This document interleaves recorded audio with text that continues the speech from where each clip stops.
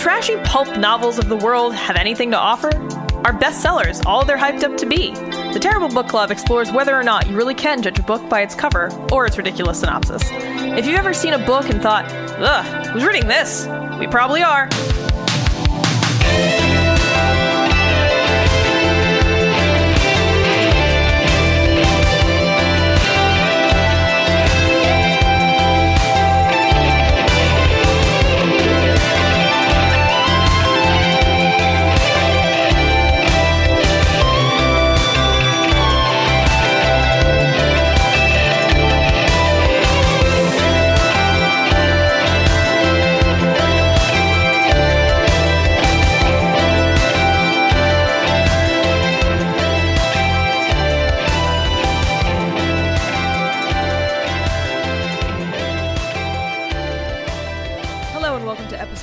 Of the Terrible Book Club. I'm Paris, and this is Chris. Hello. This time, we read Maradonia and the Law of Blood by Gloria Tesh. We're reading this at the behest of our patron, Dari. Thank you, Dari, for your long-standing and diehard support of Terrible Book Club. We hope you enjoy this, hopefully, final foray. The last one. Into Maradonia. It's over. So if this is your first time listening to the show, what we do here at the Terrible Book Club is we read books that we assume will be bad based on their cover, title, summary, or some combination of those three elements, and then we review them. So we do the opposite of what most people do in a bookstore or while they're browsing online or on Amazon. We try to read things that we think we will hate, just to see if we're going to be right, if we can find maybe some joy in something awful. I don't know.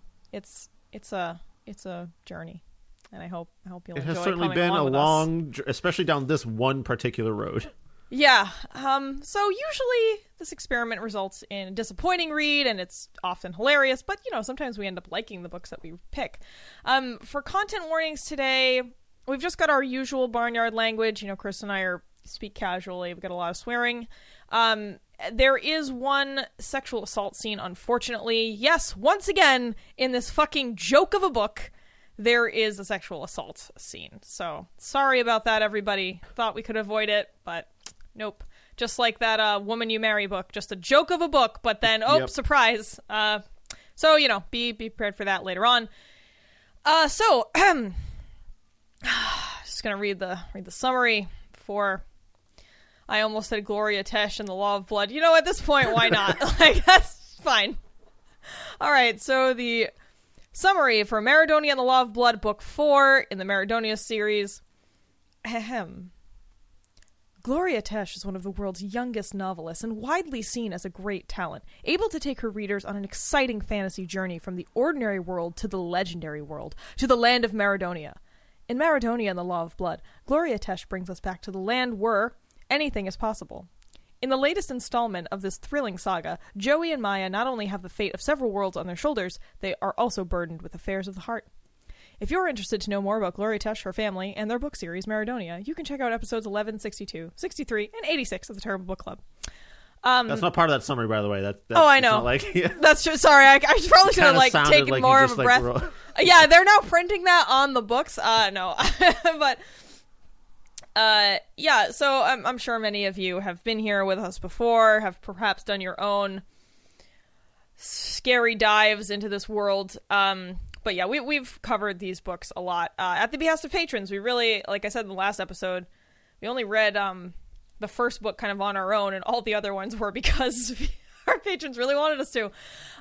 Plenty of other people on the internet have done deeper dives on the family and the series. There are blogs and things, notably Conjugal Felicity and someone called Swanky V. I'm not sure how to say that.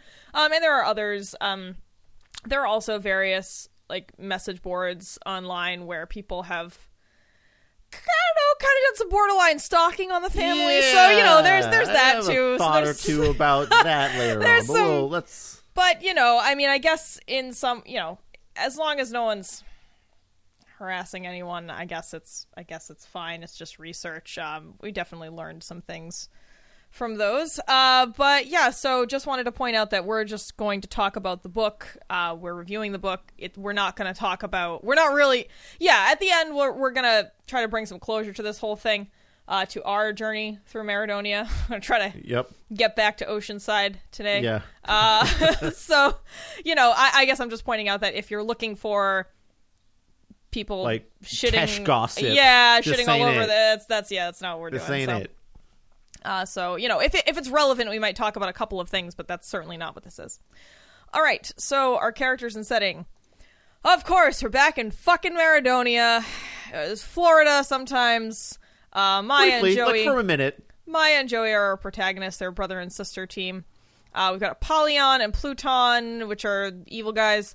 Prince Rasmus, Queen Dido, Alyssa. I don't know. She has 2 names. That's the prince and his mom from some other kingdom. I don't fucking even remember what it's called.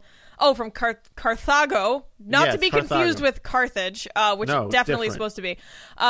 Master Dominatio, which is like their Maya and Joey's magical advisor guy, who is like their vizier while they're gone. Geir Kralla, I don't know how to say that. I say Geir Kral. Guy Krall, all right. Yeah. Nick Kroll is the pirate. Nick Kroll, the Dread Pirate. He's the dread pirate. He's a pirate guy. He's a bad dude.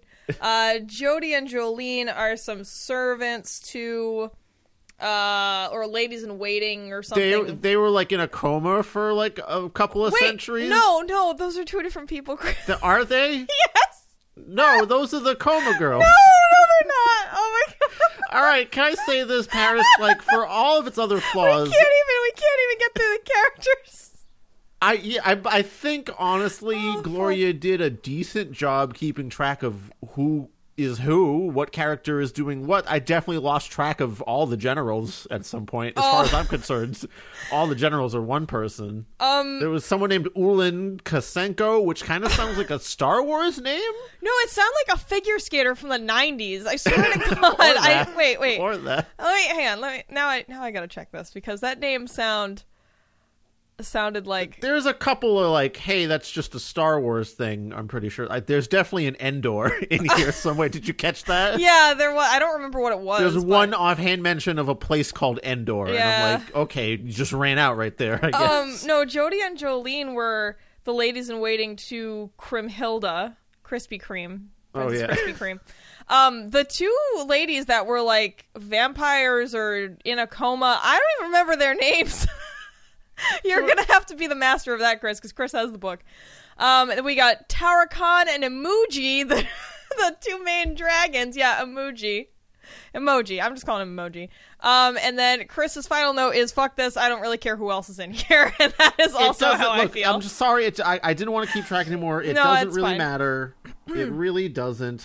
Yeah, so these Everything is so like evanescent. I don't want to bring up 90s and early 2000s rock bands, but just things come and go. It barely matters who's, I can't even, like, even the plot thread and, like, why Joey and Maya go from place to place sometimes is baffling. I know the general idea is that they're uniting all the kingdoms for the final fight against the evil empire. I was gonna say, I actually thought the very basic, like, 2-sentence plot summary makes sense. Yeah, like you said, they're trying to... I think I summarized it as, like, there's, like, an arms race going on. Okay, well, I I don't know. We could start there, right? Because even the arms race part doesn't make any sense. Oh, yeah, that's true. But so, just listeners, please know that so much of this book is fucked up. We're just gonna go through it in our notes in chronological order. It's gonna be a mess. I'm sorry there isn't a more organized way to do this, because if, for example, if we wanted to divide it into, like, plot holes and grammar and spelling and syntax issues, like, it wouldn't... I mean, the grammar, syntax, and spelling problems are... I mean, the pages are basically made out of illiteracy. Like that's how it feels. And I don't mean to be disparaging. Obviously not everyone has the same access to literacy education, but these people did. Listen, but Paris, did. Sentences make sense in a way, right? Like, there's so many, like, dropped quotation marks, and you have to, like, reorient yourself as to what the fuck just happened, because, like a day will pass in a sentence sometimes, and other times it's like a months, lot of yeah. It's a lot of, that whole show don't tell thing This is pure telling. This is telling all the time exactly everything with no artfulness. Well, and there's clearly, I mean, I think we've discussed this before, but to me, it's very clear that Gloria didn't write this, and that her parents, who, I don't, they know English as a second language. So I think it's pretty clear that this book is written in the style of someone who, I think specifically her dad, who, whose primary language wasn't English, and again, don't mean to be disparaging, but get a fucking editor, so like this shit doesn't happen. I'm sure that Gloria had a part in like coming up with ideas and stuff, but the way it is written, it's obviously written by somebody whose primary language is German. That's all. That's like, I'm a little mixed on that, man. I still don't completely buy that, to be honest with you. Well, but if you read it, doesn't... heavy hand, sure, but Maybe. like doing most of the right. I think Gloria is the one that sat down to write stuff out for the most part. Yeah, but her dad rewrote it so much that it's his voice. Like, it is the voice of someone whose primary language isn't English. I think that's pretty clear. And again, I'm going to keep saying this because I don't want my point to be misconstrued. Like, everyone learns languages at different paces. Like, we're not all fucking literary scholars. But if you are publishing something, it needs to be run through editors. It needs to be run through, friends who can read it for you. Please, like, if you're struggling with a language, please get help before publishing. That is all. I don't want to discourage people, but this is an adult man who just shit all over some pages and put it out in the world, and that is not what you should do. We're going to come back to that later for sure towards the end of this. So let's, casting all that aside, let's just take the book in a vacuum of its own space, as if this is just a book that appeared on a shelf. Yeah, like fuck. It appeared on a shelf somewhere. Let's kind of divorce the artist from the art for a minute, which I usually don't subscribe to, but for a minute. Yeah. Let's start talking about what happens. All right. In the Law of Blood. So the main plot is that Apollyon, who's basically Satan, and his son, whatever the one that's still alive, Pluton, they are trying to figure out how to get back into the underworld because the door is locked. Really, it's a problem. That is like one of the first issues, because at the end of the last book, Joey and Maya stole the key to the underworld, which is also like a nuke laser pen. It's like it's like one of those Swiss Army knives, but it has a real varying power level too. Yeah. Sometimes it will like blow a hole in a 40-foot wall. Other times it can precisely disintegrate birds. Other times it will implode a whole tower with a mushroom cloud. Yeah. So yeah, it's like the most dangerous Swiss Army knife in the world. It's like, oh, it's the key to the underworld. It's also a nuke.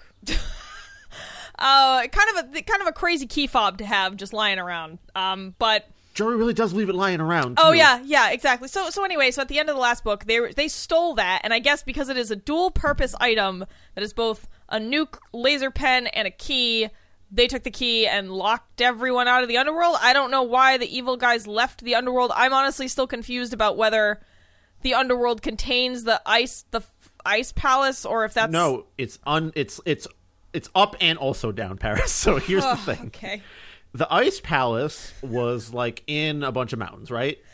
I think so. Yeah, that's where like the water park part of it is. The water water park, the evil palace. No, the water park's in the underworld, Chris. No, totally different. No, Paris, no way. No. The water park is like... That's it, I'm looking at old notes. No, the water park is like part of the evil palace. It's like the grounds outside the evil palace where... No, it's in the underworld, I swear to God. Where the No, the underworld is in like... it's in a nearby mountain that is visible from a high point in the water park, because Joey climbs up, remember? He climbs up to like the highest point in the water park to get a view of King Apollyon unlocking the door to the underworld, and that's how he knows to steal Defender, the I cannot fucking believe you remember that. I don't remember anything. My mind has been purged of all knowledge. No, I tried to make sense of the locations for everything. I'm really glad that you did, because I don't... All right, hang on. Okay, so the underworld... I'm checking our old notes, but continue. Here's where the underworld... There's that other mountain area that Joey saw when he was at the highest point of the water park. There's a door up in those mountains. There's like a carved out plaza, I don't know, or something like that, where there's a door, and that door has a staircase that leads downstairs to where the entrance to the underworld is, which I believe is another door that Defender also unlocks. Oh my god. However, the problem is that when Joey and Maya escaped with the mermaids from the underworld, because the mermaid place was like next door to the underworld, if you remember, there was like another door where the mermaids were imprisoned or whatever. Yeah, I remember the mermaids being in the water park, but the I unicorns were also trapped down there. I thought it was all the underworld, though. I think the underworld was like a separate room. No, Chris. All right, wait. No. What am I doing? I'm gonna get up and get the book. And we check. Can't. No, Paris. We have to cover Law of Blood. You can't be bringing. Oh, come on. It's happening. Hang on.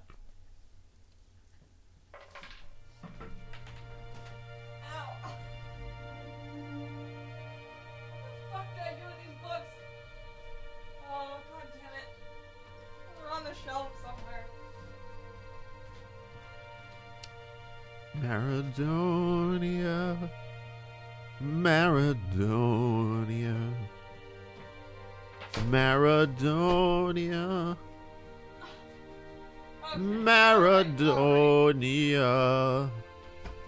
Ow. God. Maradonia. All right. Dust it off. Maradonia. Gold of Ophir, because I think that's when this happened. Maradonia. Were you just singing Maradonia? Yeah. Maradonia. I forgot about that. That was their song. Yes. Just Maradonia. I'm feeling a little touched today, FYI. Oh, I had a fucking long night. All right. Are you really gonna look? Are you sure it's in Gold of Ophir and it's not in Key to the Underworld, which is like the other one we got? Chris, no, we don't have Key to the Underworld, Chris. Isn't that like how? Remember, we there was the second half of Seven Bridges, which is Key to the Underworld. Oh, I don't know. Hang on. That's probably where whatever you're looking for is. No, because Paris, just don't look. Put the book down. No. We don't have to worry about being accurate about this. I think we do. I'm so because I just want to know. Because I remember thinking, why the fuck would there be a water park in hell? And I feel like we had a discussion about the water park is above hell, so Paris. It's also above the big staircase leading downward to hell. Oh, I just saw that baby illustration. Oh, no. Paris, you know, like, the Four Kings stairway in Dark Souls? Oh, yes. Yes, I do. That's what it is. Okay. I think you're right. I think it might have been the other book. God fucking damn. I fucking hate this series. Damn it. Fucking Christ. Look, okay. Moving on.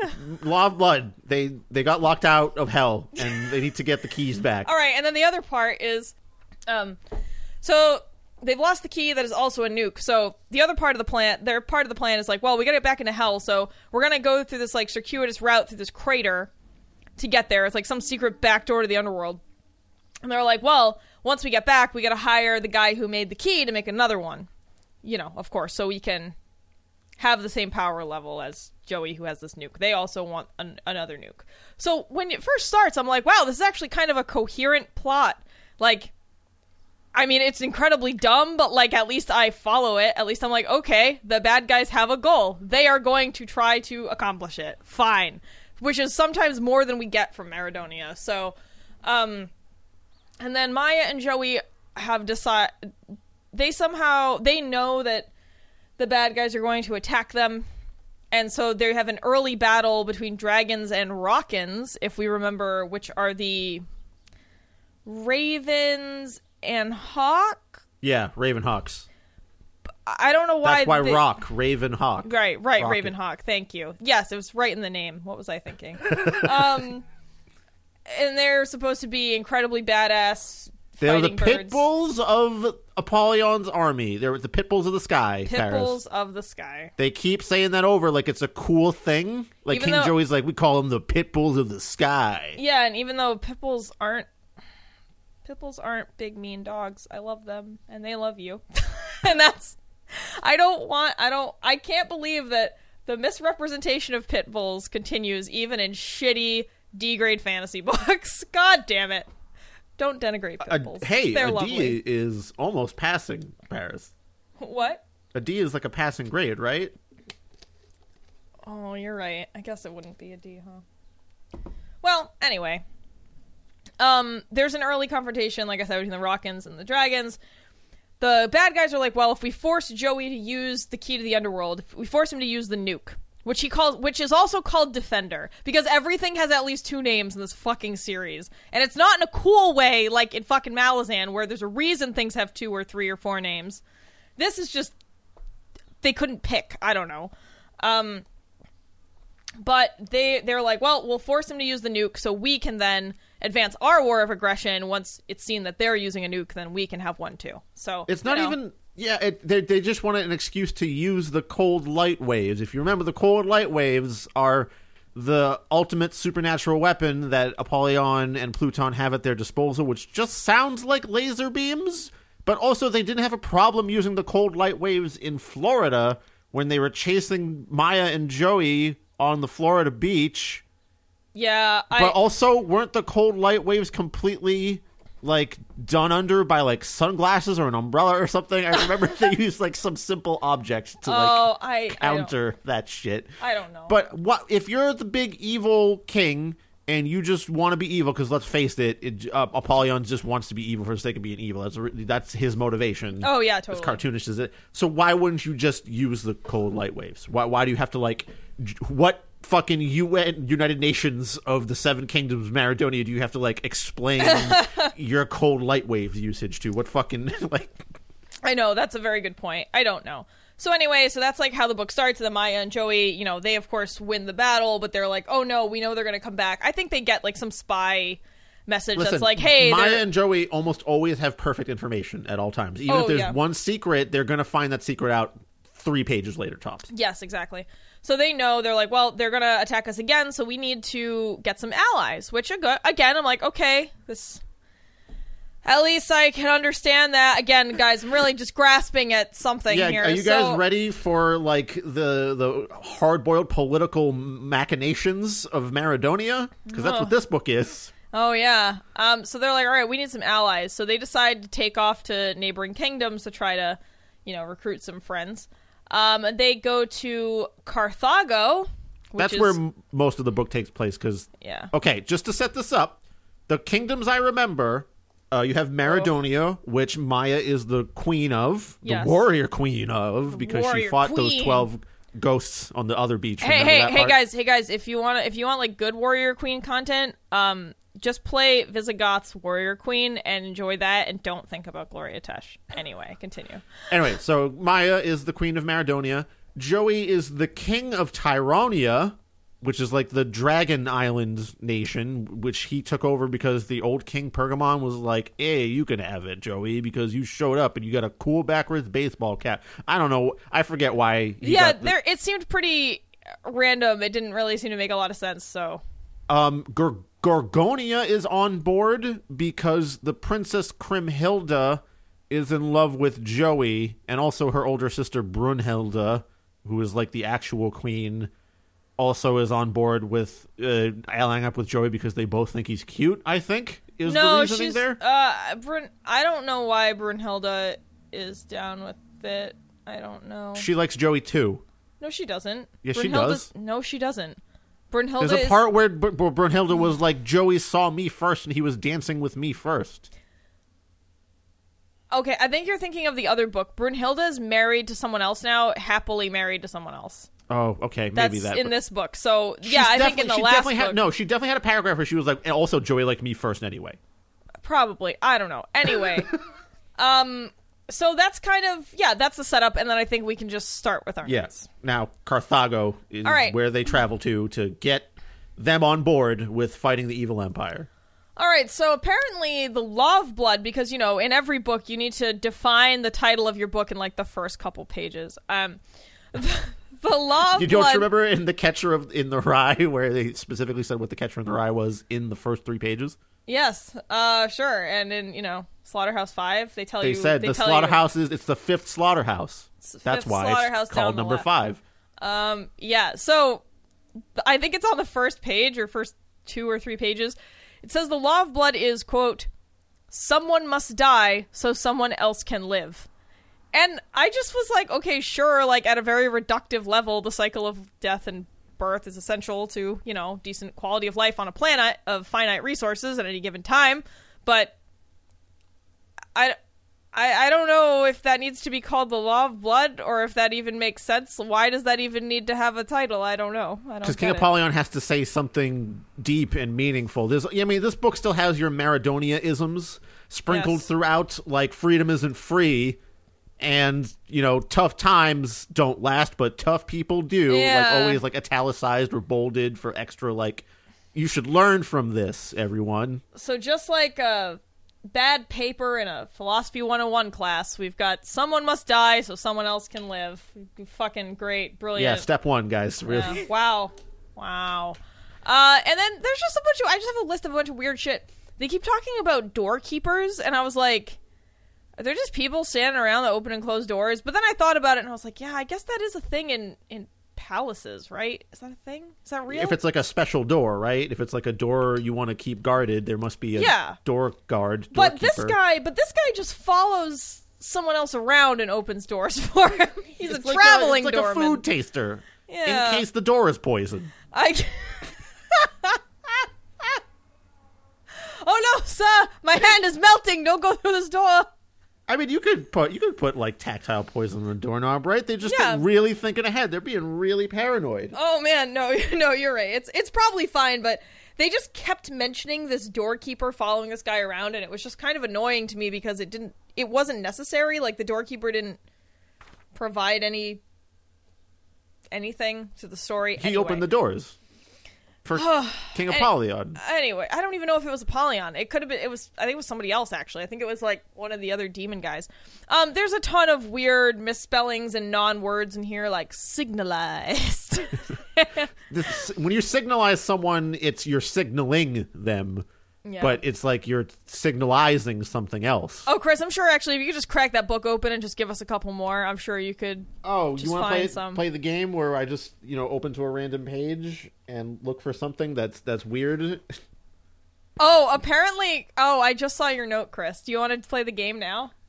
Yeah, you know what? Why don't we just do this at the top of the episode? Give the people what they want.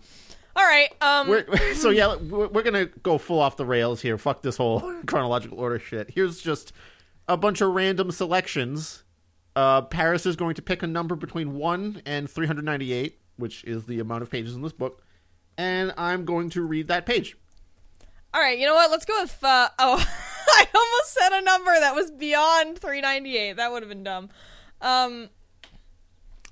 Let's read... Chris, what's on page 69? All right. Gotta start with the fun numbers. Sorry, I just had to be stupid for a second. Or for several hours. She looked once more at the flowers, the trees, and the blooming hedges in the garden, and again at the old necklace that Melanie had given her, and then she returned to her chamber as the twilight sky turned dim. The dinner and food had already been cleared off the table, and everybody had begun to go to their rooms, but Kriemhilde was hungry, and quickly ate some leftovers in the kitchen of the palace. On her way back to the chamber, she ran into Brunhilde, who mocked her with the words, "Hello, Miss Beautiful. Couldn't you make it in time to dinner table? Sorry that you had to eat our cold leftovers in the kitchen. I hope that you will sleep well, and tomorrow you might have a better day than today." Kriemhilde looked pitiful at her sister and answered with a sad smile on her face, "Certainly. Tomorrow I'll have a better day than today. Good night, and don't forget, I am your sister. I love you, and let me tell you one more thing. I want to live in peace with you. Give me a hug and a kiss, and let's forget about the fights in the past." Queen Brunhilde looked astonished at her sister and asked, surprised, "Peace, a hug, and a kiss from you? What's up with you? But, oh well, why not? You're my family." Princess Kriemhilde stepped forward, hugged and kissed her sister on the cheek, and said, "Good night, and may the gods be with you." Queen Brunhilde did not like the words of her sister. because deep inside she felt that this situation sounded like some kind of farewell. But it was late, and she was tired, and when she answered, "Good then. See you tomorrow morning for breakfast, and then we'll talk." All right, could you read the midway point, so page 199, please? 199? Okay. What nobody saw, except King Joey, was that the magician unleashed a little leather bag from his belt and poured some purple powder into the palm of his left hand. "Look, this magical powder in the palm of my hand is the most famous live elixir, the fountain of youth that makes every woman younger and more beautiful. Queen Dido, you are the empress, the queen mother. Let me show you first how this elixir works. You will see most of your wrinkles will magically disappear, but please look directly at the palm of my hand and don't blink your eyes." Queen Dido, Queen Miranda, and Princess Adele were still laughing, smiling, and looked with great anticipation at the purple powder from the foreign merchant. Just at the moment when the merchant inhaled deeply, Joey jumped forward and tackled Queen Dido to the marble floor. 2 of the 3 senators behind the queen opened their mouths in shock, and the purple dust started directly into their naked eyes. The 3rd senator, standing just a little too far away from the action, was not intoxicated. Chaos erupted.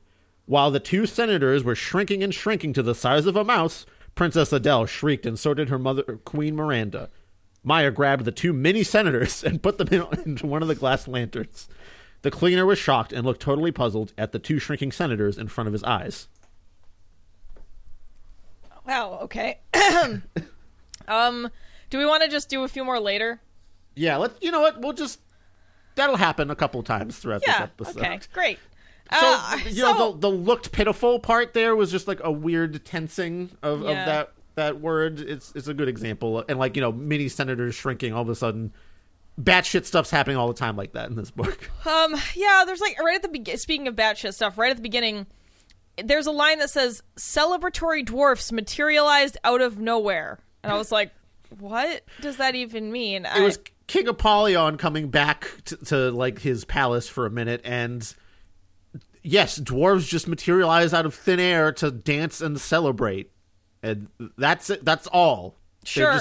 I don't know where they're waiting all day. Like, are they like dwarf hell? I don't know. Like, no, they're like at home, and they're in the water park. Yeah, that's what I choose to believe. The beeper goes off, and they're like, "Oh, hold on, gotta celebrate," and they blink out and back in. Honestly, not the worst job. True. Hey, I'm an on-call party dwarf. Yeah, an on-call party celebrator is pretty cool. Whenever the text mentions the people of the 7 kingdoms, I think we're in A Song of Ice and Fire, and it fucking hurts. Okay. It hurts me. That's true. A Song of Ice and Fire has hurt us in so many ways, but also, Paris, can you name the 7 kingdoms of Maradonia? Maradonia, Gorgonia, Carthago. Does the underworld count? No. Hang on. Terramilli? Yeah, I guess. Okay. 4. That's way better than I thought I would do. Totally forgetting Joey's place. What are the other 3? Oh, Tyronia? Tyronia. Okay, that's 5. Oh my god, I'm almost there. 5. Okay. What's the 6? What's 6 and 7? I can only remember 6. The Queen Aquamarisha, the mermaid kingdom, right? That's one of them. I don't remember what the fuck it's called. I don't know if that counts. I think that's in Terramilli. Oh. Wait, but Terramilli's the evil continent or land. I don't know. Shit, what are the other 2? I know one more. The land of... Oh, fuck. You want to know the 6th one that I know? Yeah, what is it? Punt. Punt? Punt. You don't remember the kingdom? The kingdom of Punt. No, I do not remember the kingdom of Punt. The kingdom of Punt is one of the 7 kingdoms that they must unite. It is only mentioned as a place they have to get to unite, and never again. All right, what is the 7th one then? I don't remember. Check the map, Punt. Chris. Check the map. The map doesn't even have Punt on it, Paris. It only has 5. No way. Wait, I have a map too. The map has Maradonia, Tyronia, Terramilli, Gorgonia, Arcadia, maybe? No. Selinka's a city. Font size is in no way helpful. I know what you're trying to do, Paris. Font size is in no way helpful in determining what the other kingdoms are. What about Coastland? No. What about Lupusville? No, that's a city. that's the werewolf town. You get it? Because Lupus. Oh, it must be Arcadia, right? So we've got Guys. But Arcadia right. is a city, I think, much like Abelantis, which has a completely different font size and type. Yeah, I actually Punt is don't definitely know. one of them kingdoms, dude. All right. I'm gonna see if I don't see Punt anywhere. It's nowhere. It doesn't exist, but it's mentioned as a kingdom. I double-checked it myself. Well, it must be past the Aguna Ogini Pass at the It top must there. be. It must be, clearly. Yeah, like I'm trying to figure out how this map is. How is this divided? It's not. We're trying to apply a logic where only, No, I don't know. I'm gonna say it's the Mermaid Kingdom, Awanada City, in Lake Lagoon, inside of Maradonia. So it's what do you call those? Like a What duchy? do you call? Wait, no, fuck, like a nation that is surrounded entirely by another nation, like Lesotho, and you know, I don't know. obviously, like almost every native nation in North America, like an independent nation surrounded entirely by another independent nation. Lesotho is the only one I can think of. I don't know. Oh, fuck, I can't remember what they're... I'm almost there. I almost got it. Fuck. Now I can't remember. All right, Paris, we got so much to cover here. I don't care. This episode's gonna be like 4 hours long, and you're all gonna like it. No, stop. I'm sorry. I'm feeling real silly today. Okay. All right. Yeah, Paris. maybe it is just a landlocked country. Okay. State locked is what I said, actually. Oh, So- okay. Anyway. All right. Anyway, let's continue. You know, that's the plot. They gotta go to Carthago. Apollyon and Pluton are plotting all the time in the back. They don't really do anything. They like send the Rockins No. a couple times, and that's about it. That's really it. There's also like Geir Kral's like dealings with them also, but that's like kind of a back. Like the Evil Empire doesn't really directly do much besides send Rockins a couple times, and also Yeah. have a couple of its like Black Ops agents, I guess, act against Maya and Joey. Yeah, so there's a subplot of romances for Maya and Joey, and so the first one we encounter is Kriemhilde being in love with Joey, like Chris mentioned earlier.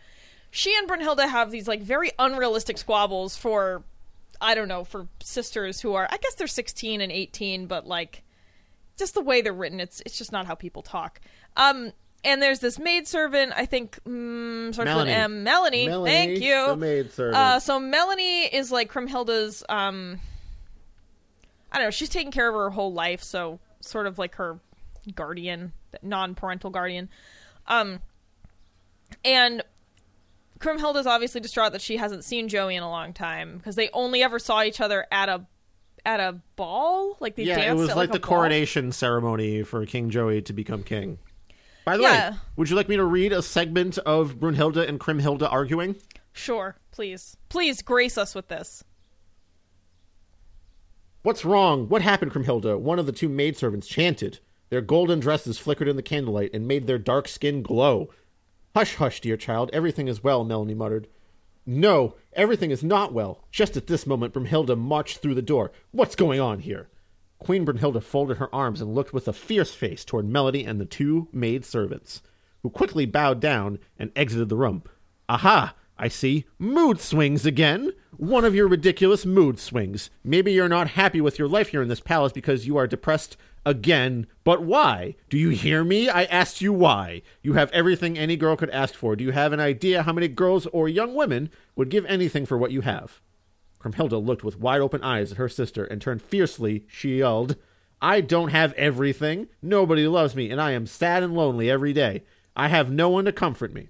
My parents are long gone. First, my uncle, Hans Erik, died, then our mother, then our father, King Thor. I only have you, and you boss me around all the time when you get real mad. You even lose control over yourself. Me losing my control? Ha! Excuse me, please, Miss Beautiful. I'm not the one with the big attitude problem here. That's that. You know, there's a bit of it. I could go on. Great. But... Yeah, okay, yeah, it's just not written well. So after she has this argument, she goes to the garden to cry, because that's what she does. She goes to cry in her garden all the time. Garden of Tears. Garden of Tears, yep. I mean, hey man, I love gardens too, but like, you should use your It's garden this big, expansive garden for crying in that Kriemhilde uses, and when Melanie comes in to like comfort her, she's like, "How did you find me in this garden?" And Melanie's just like, "It's a big garden around the castle." Yeah, I mean, I just think that people should use their gardens for both joy and sadness. Like, Sure. gardens are great. Anyway, so Melanie's trying to be helpful, and she's like, you know what? I know what it's like to be in love. I'm going to help you get out of here and go visit Joey, because I guess Brunhilde didn't want her to leave for some reason. I still have no idea why. Because she didn't like Joey. She thinks Joey's a player because he went with Queen Aquamarisha. No, that wasn't Queen Aquamarisha he fucked. It was another mermaid. I don't think he actually did anything. He was just charmed by another mermaid. Yeah, and Brunhilde's like, that he's a player. He'll break your heart just like all men do. Well, which is obviously the whole inspiration for The Secret of Moon Lake was Joey's interaction with that mermaid. Sure. Because she, like, took him to some cave and he almost died of exposure or something. I that's, like, all I vaguely remember. He was also about to turn into a mermaid. That was the threat. Yeah, that he would turn into a mermaid. That's right. And she was much older than him, and it was predatory and That's creepy. why Brunhilde doesn't like Joey. Yeah, she's like, he chose a sketchy mermaid over you. That guy doesn't need your time of day. So I'm like kind of on board with that. Honestly, I read he chose something with a non-human bottom part. So, I mean, I guess I can discriminate against mermaids. Yeah, Chris, I just watched The Lighthouse for the second time last night, and I don't want to talk about mermaids right now. Spoilers for The Lighthouse. Okay. Should probably say that before I say anything. But anyway, Melanie's like, hey, man, I know what it's like to be in love and not be able to see the person you love. It really sucks. Why don't you tell that story, Paris? What about being in love with someone that you can't see right now? No. I was like, wow, we're getting that personal? Okay. No. That I mean the part about her boyfriend who died. Melanie's boyfriend. That's what I was getting to. You interrupted me. By reminding me to say the thing I was about to say. It was a setup, or it was cueing. Okay. Anyway, Melanie's like, yeah, man, I totally get you. I once dated a guy who was, I was in love with this man who had to go off to war.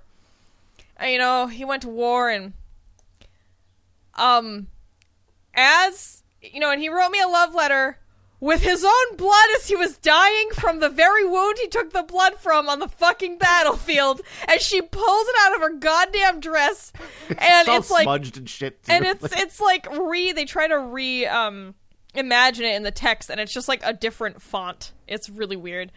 But like, how are you gonna write a letter with blood from a wound that you're dying from? Like, who has that kind of time? The story was he got sent ahead as a scout because I think it was like Melanie's parents or something didn't like that she was in love with this soldier, so they went to the general that was in charge of. His name's Kevin, by the way. They went to the general in charge of Kevin. They're like, "Hey, send him out on a suiciding scout mission so that he will die and he won't be a problem for us anymore." And dude's like, "All right, word." And then Kevin does it.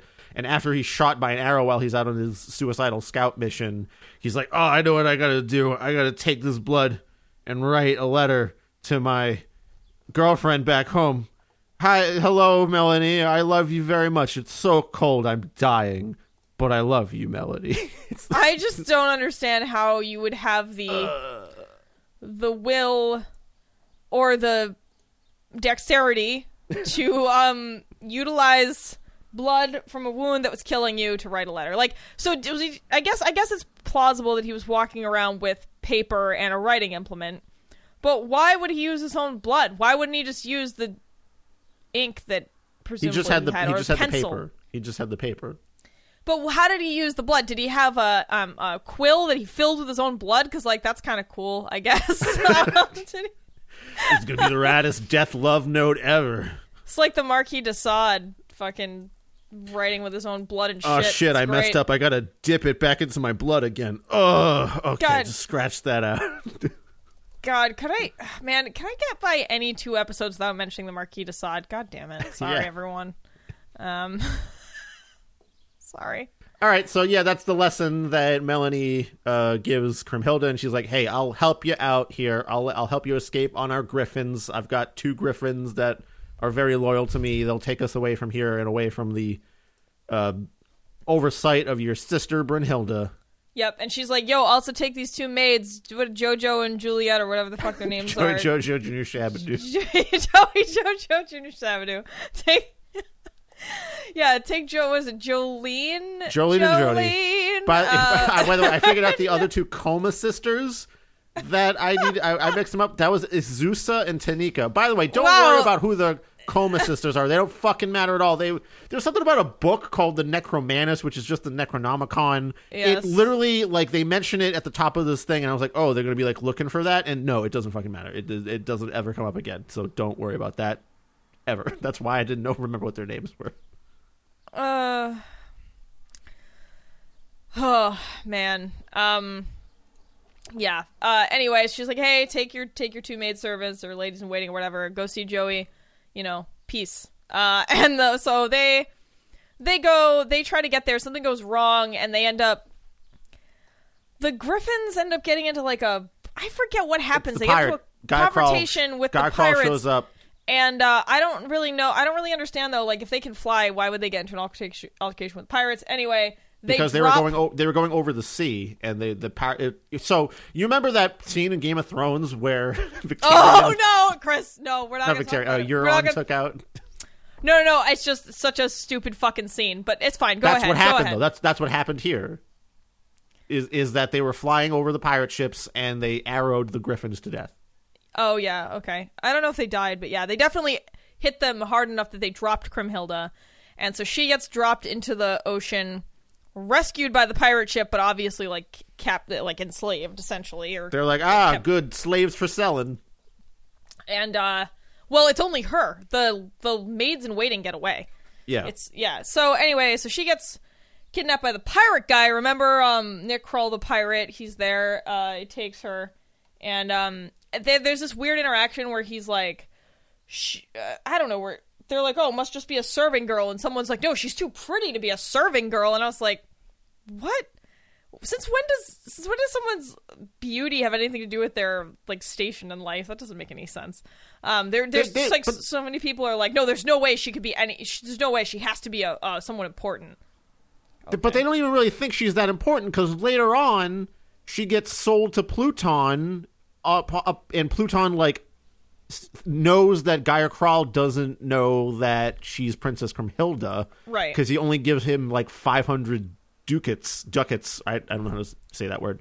Ducats, but I think they call it something else in this book. I don't remember. But anyhow, so Pluton's like, oh, he doesn't even know who she is. So this scene is largely pointless. Where you could have just left it they just didn't know who she was. They didn't have to argue about this. So there's that happening, and then meanwhile, Maya and Joey are trying to recruit Carthago to as an ally in the war against the bad guys.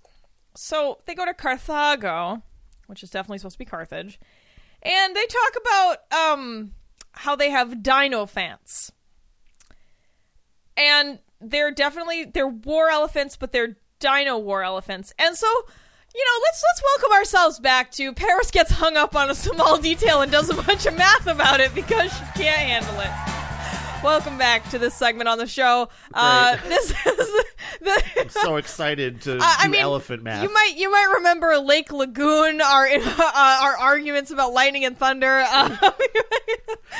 You might know me from previous petty arguments. Actually, I think this one is not petty. I feel like this makes sense. So. They go to Carthago and they're like, oh, sick, we got war elephants. Oh, also, before I even get into the math, they explicitly say, Prince Rasmus is showing them around, and he says, oh, yeah, if the elephants become afraid in battle, we just fucking murder them.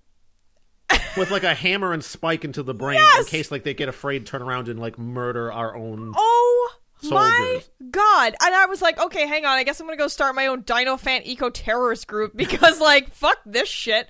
So that's just a sentence that happens and you're just horrified, wow, that's fucked up. It's supposed to be a cool thing. Yeah, it's supposed to be cool to just murder your fucking... I mean, don't get me wrong, the war elephants in real Carthage weren't treated very well. They were often stabbed in the legs and they would basically do things to make them extremely aggressive and work them into a frenzy. So it's not like they were perfect. And plus when, Hannibal had his famous campaign against the Romans when tried to bring a bunch of elephants over the fucking mountains. They did have to kill a lot of them because they just couldn't go on. Like, they just eat too much, which brings me to my point. So they're like, oh yeah, we got a bunch of these Dinophants. In fact, we've got 2,000 Dinophants.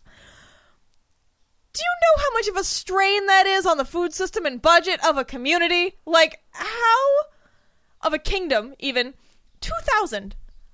I mean, like Hannibal's army. I think they had what, like, don't ask me. 60. They had 60 war elephants. I wasn't around, so that's someone else. I think it was something like 60 war elephants in Hannibal's army, and that was an extreme amount of elephant to feed and water and keep alive.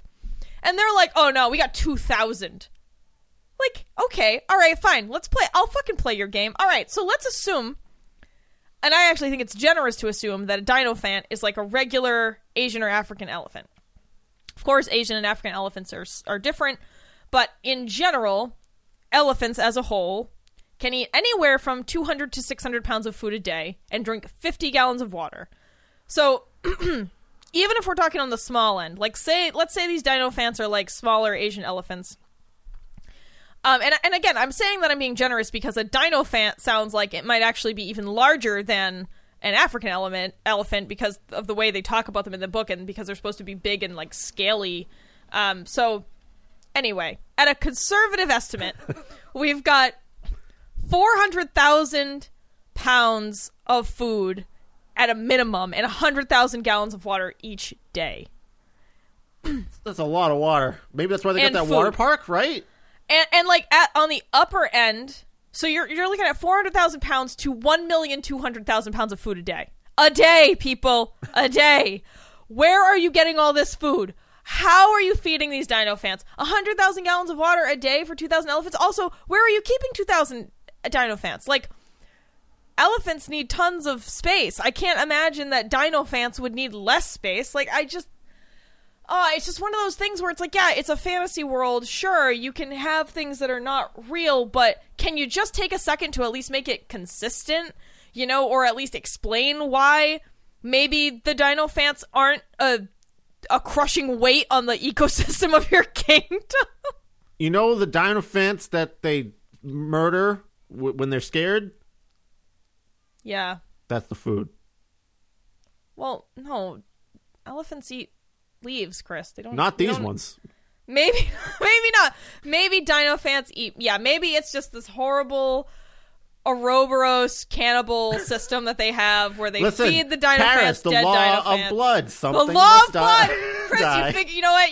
I'm wrong. I'm wrong. Fuck me. You Something figured must it die out. so that others may live. The law of blood. That's what. Because, hey, can you tell me at any other point where the law of blood comes up in this book besides that one part at the beginning? No, it does not. Okay, so there, I solved it. I've done it. Thank you. All right, so moving on. So the Dinophant thing is bullshit. All right. The Prince Rasmus has a crush on Maya, and even though Maya has a fiance back home, I want to say are they engaged or maybe they're just. I don't think they even did anything, to be honest with you. Well, it's her boyfriend at the very least. Yeah, at the very least, like, they are understood to be a couple of some kind. Yeah, and the second Prince Rasmus expresses any interest in her, Maya's like, oh yeah, but maybe though. And I'm like, what? Okay. Her big struggle is, I have to choose between two dudes. Which, I don't know, was Twilight out around this point or something? I don't know. Was it just like getting that flavor in there? Like... Maya also has a passage where she's like talking about how hot she looks in a dress, and she's like, yeah, no wonder he can't stop like liking me or whatever. Like, okay, dude. So that's weird. Think about how special Maya is. At the same time, Prince Rasmus, by the way, don't love that I have a very close last name to that, is trying to woo her. She's also getting telepathic messages from the fifth dimension. Yep, the fifth dimension. Listen, so Maya was, Gloria was sitting down to write this, and she was like, oh no, if they're away from their kingdoms, I can't just rely on them using their Tarn caps and turning invisible and like just standing next to like traitors all the time. So how am I going to get information from Maradonia to Carthago or anything like that? Carrier pigeon? Nah.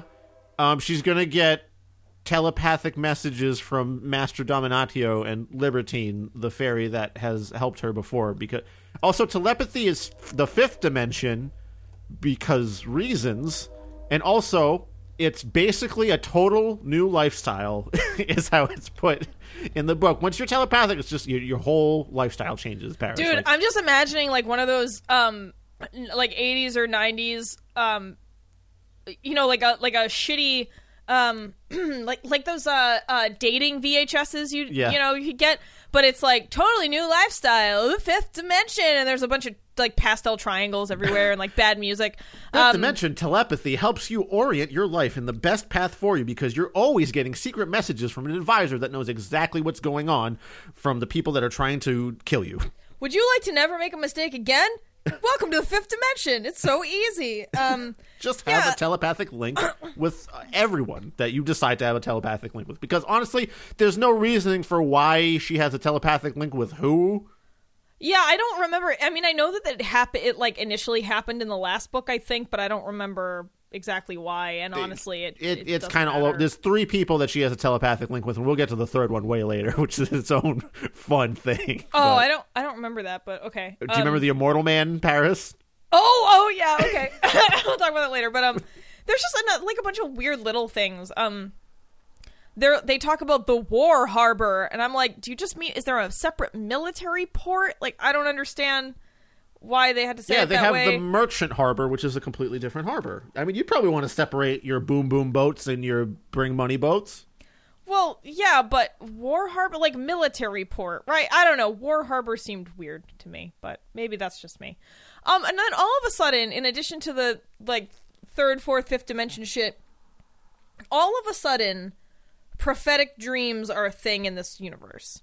And I don't remember ever having established that dreams are prophetic in this universe.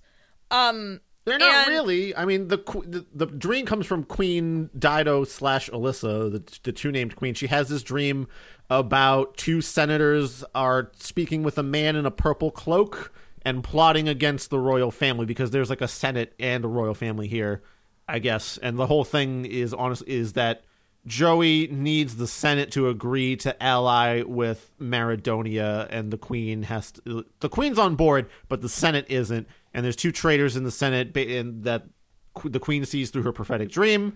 So they just go to the Senate. They're like, "Oh yeah, 2 of you are traitors." No. You're missing my point about the dreams first. Oh, sorry. So the Queen's like, maybe Maya knows how to interpret my dream. And Maya's like, oh yeah, I totally know how to interpret dreams. And then she's like, oh shit, I gotta phone a friend. Hey, Dominatio, what the fuck does this dream mean? Yeah. I don't know why everyone is like, oh, surely Maya and Joey will know what this dream means. And then they're like, yeah, we gotta call Dominatio on the telepathic highway. Also turns out the dream just means that you're being plotted against. Ooh.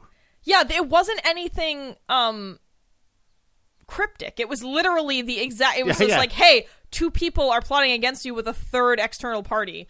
And I don't know why that dream needed to be interpreted. Just in case. But I just also don't get why they think that the dream means anything. Even the Senate is like, guys, it's just a dream. We can't make like hefty political. It seems like a political play. Honestly, I don't think that happened. No, they did. The Senate honestly does tell Joey, like, hey, we can't base this off of just a dream. Oh, I don't. It seems like they literally say this seems like a political trick of some kind. Oh, okay. I don't remember that, but that's fine. I'll take your word for it. There's a lot of shit in this book to remember. And my favorite question is, why would you tell the group of people that you suspect to have traitors in it, that there's traitors in it? Like, wouldn't you want to secretly root them out rather than just be like, hey, I know 2 of you are traitors? Like, then they're just going to get away and maybe accelerate their plot. I don't know why you wouldn't be more careful. That's just how you sow discord. That's like what the evil people do when there's a traitor. It's just to like fool you. Also, like they're like, hey, everyone in the city of Carthago, be on the lookout for a man in a purple cloak and a velvet crown, because that's what the Queen saw in her dreams. So if it's going out to everyone in town, wouldn't the guy just be like, oh, I'll change my cloak and crown. They'll never find me now. They don't offer any physical description, just the clothes he was wearing in the dream. Yes. So don't go out wearing a purple cloak in Carthago. Yep, they'll try you for treason. And then there's just another minor weird note where they're talking about bronze. They're talking about how they need... I forget what the bronze note is. I just was like, wait, but bronze is a tin alloy, and tin... makes only like 1/8 of the formula. And I was like, the other 7/8 are copper, so like, does Carthage have copper deposits? They apparently have a fuck ton of silver because I don't know, they were talking about some of the importance of bronze. Now, I probably should have written more about that note, but I basically was annoyed that they were trying to say that all they needed to make bronze was tin, and I was like, no, that's not true. You mostly need copper. Tin is only a very small part of it. Why would you get this very basic thing wrong? Anyway, but maybe I'm crazy. Anyway, I don't know. I'm not a metallurgist. I'm not a metalsmith. What the fuck do I know? I thought you did write metal, though. Oh.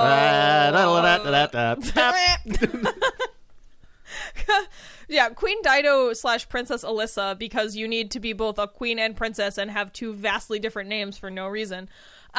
Sure repeats herself a lot, and I still don't understand why two names. Because she was Princess Alyssa in the other country. And then she married... and her brother took over that country, and she, like, gave him that part, and she took over, because he's the king of Ophir. Right. We determined that Maya's seduction by Prince Rasmus is complete because he showed her some Dinophants and then wind blew his hair around. Yeah. And that was enough to tip the scales for her to forget her boyfriend back home, her, like, sick general boyfriend or whatever. And there's also this, and then I make a note that there's a scene shortly after where sweaty muscle man make me forget boyfriend. I guess it's fine if we make out is a great description of the like 5 pages of that scene. Yeah. Rasmus is like working out and Maya walks up and is like, oh, sees him and gets all excited. And then he like pushes her up against a wall and makes out with her. And she's like, oh, this is kind of fine though. And I was like, what? She's into that. She's totally into it. I'm just surprised. Like, I mean, whatever. Like, I don't think there's she never really feels like a bad person about this. By the way, right. She's exactly. just like, oh, I have the problem. I'm in love with 2 men. Well, and I guess obviously I don't have any problems with a text like depicting something like this. That's fine. My shock about it comes from the fact that the Teshes are super Christian and are very much like, they don't want any. I don't know, sexy, what am I trying to say? What are you trying to say, Paris? I'm really surprised that they would include something like this in their book because it seems like they want Maya / Gloria to be the perfect Christian daughter, So it's surprising to me that they were like, that they included something like that. I actually switched over from thinking that Maya was the self-insert to Kriemhilde was the self-insert. That doesn't make any sense, Chris. Yeah, true. But all of a sudden, Kriemhilde is the very nice one. Oh, yeah. That is perfect. It is weird, though, that, like I said, I'm just really surprised that... she is the one that said to Joey, though, so that makes it extra weird. So, that's massive points against it. We've had our theories about that before. But, yeah, I was just really surprised that, that the Teshes would be like, oh, we're going to include some infidelity, but I don't know, maybe to them it's like, they're not married, so it doesn't matter. I don't know. Anyway, that was a dumb point. Anyway, there's this, I said cheating on your spouse for the good of the empire. Classic fantasy move. Because that's basically how Maya thinks about it. She's like, well, if I can get it, if I like him and then that helps us retain our ally, our allyship with them or whatever, then I was like, yeah, I guess that's a pretty normal fantasy thing to include. But anyway, Chris, you had a great note here. There's a moment where like Joey and Maya are about to like go out on an excursion. It's not the House of the Dead one. That's later. It's just some other thing that they were going to go out and do.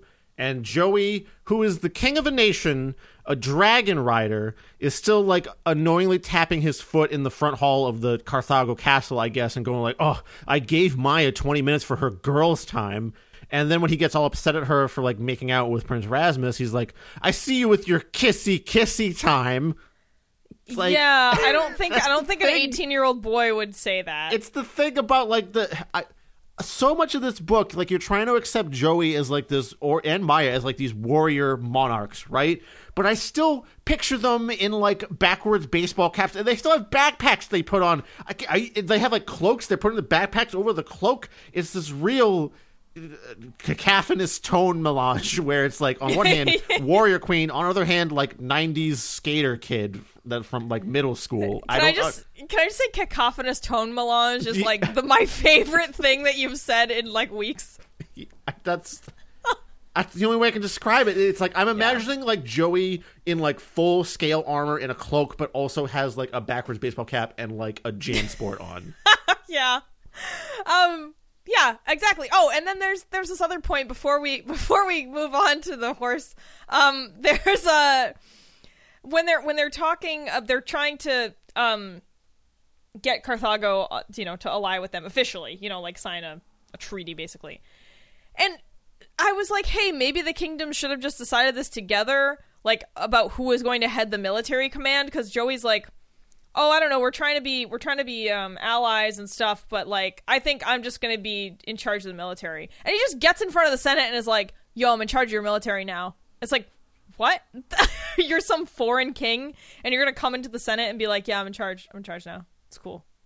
Yeah, a foreign king who's 18 with a backwards baseball cap. No, yeah, he's skateboarded in here and called me a dweeb and spit at me. It just seemed like a very weird way to navigate that politically. Yeah, well, Maya and Joey aren't exactly, subtle when it comes to their machinations. So by this point in the book, I think, what are we, halfway through?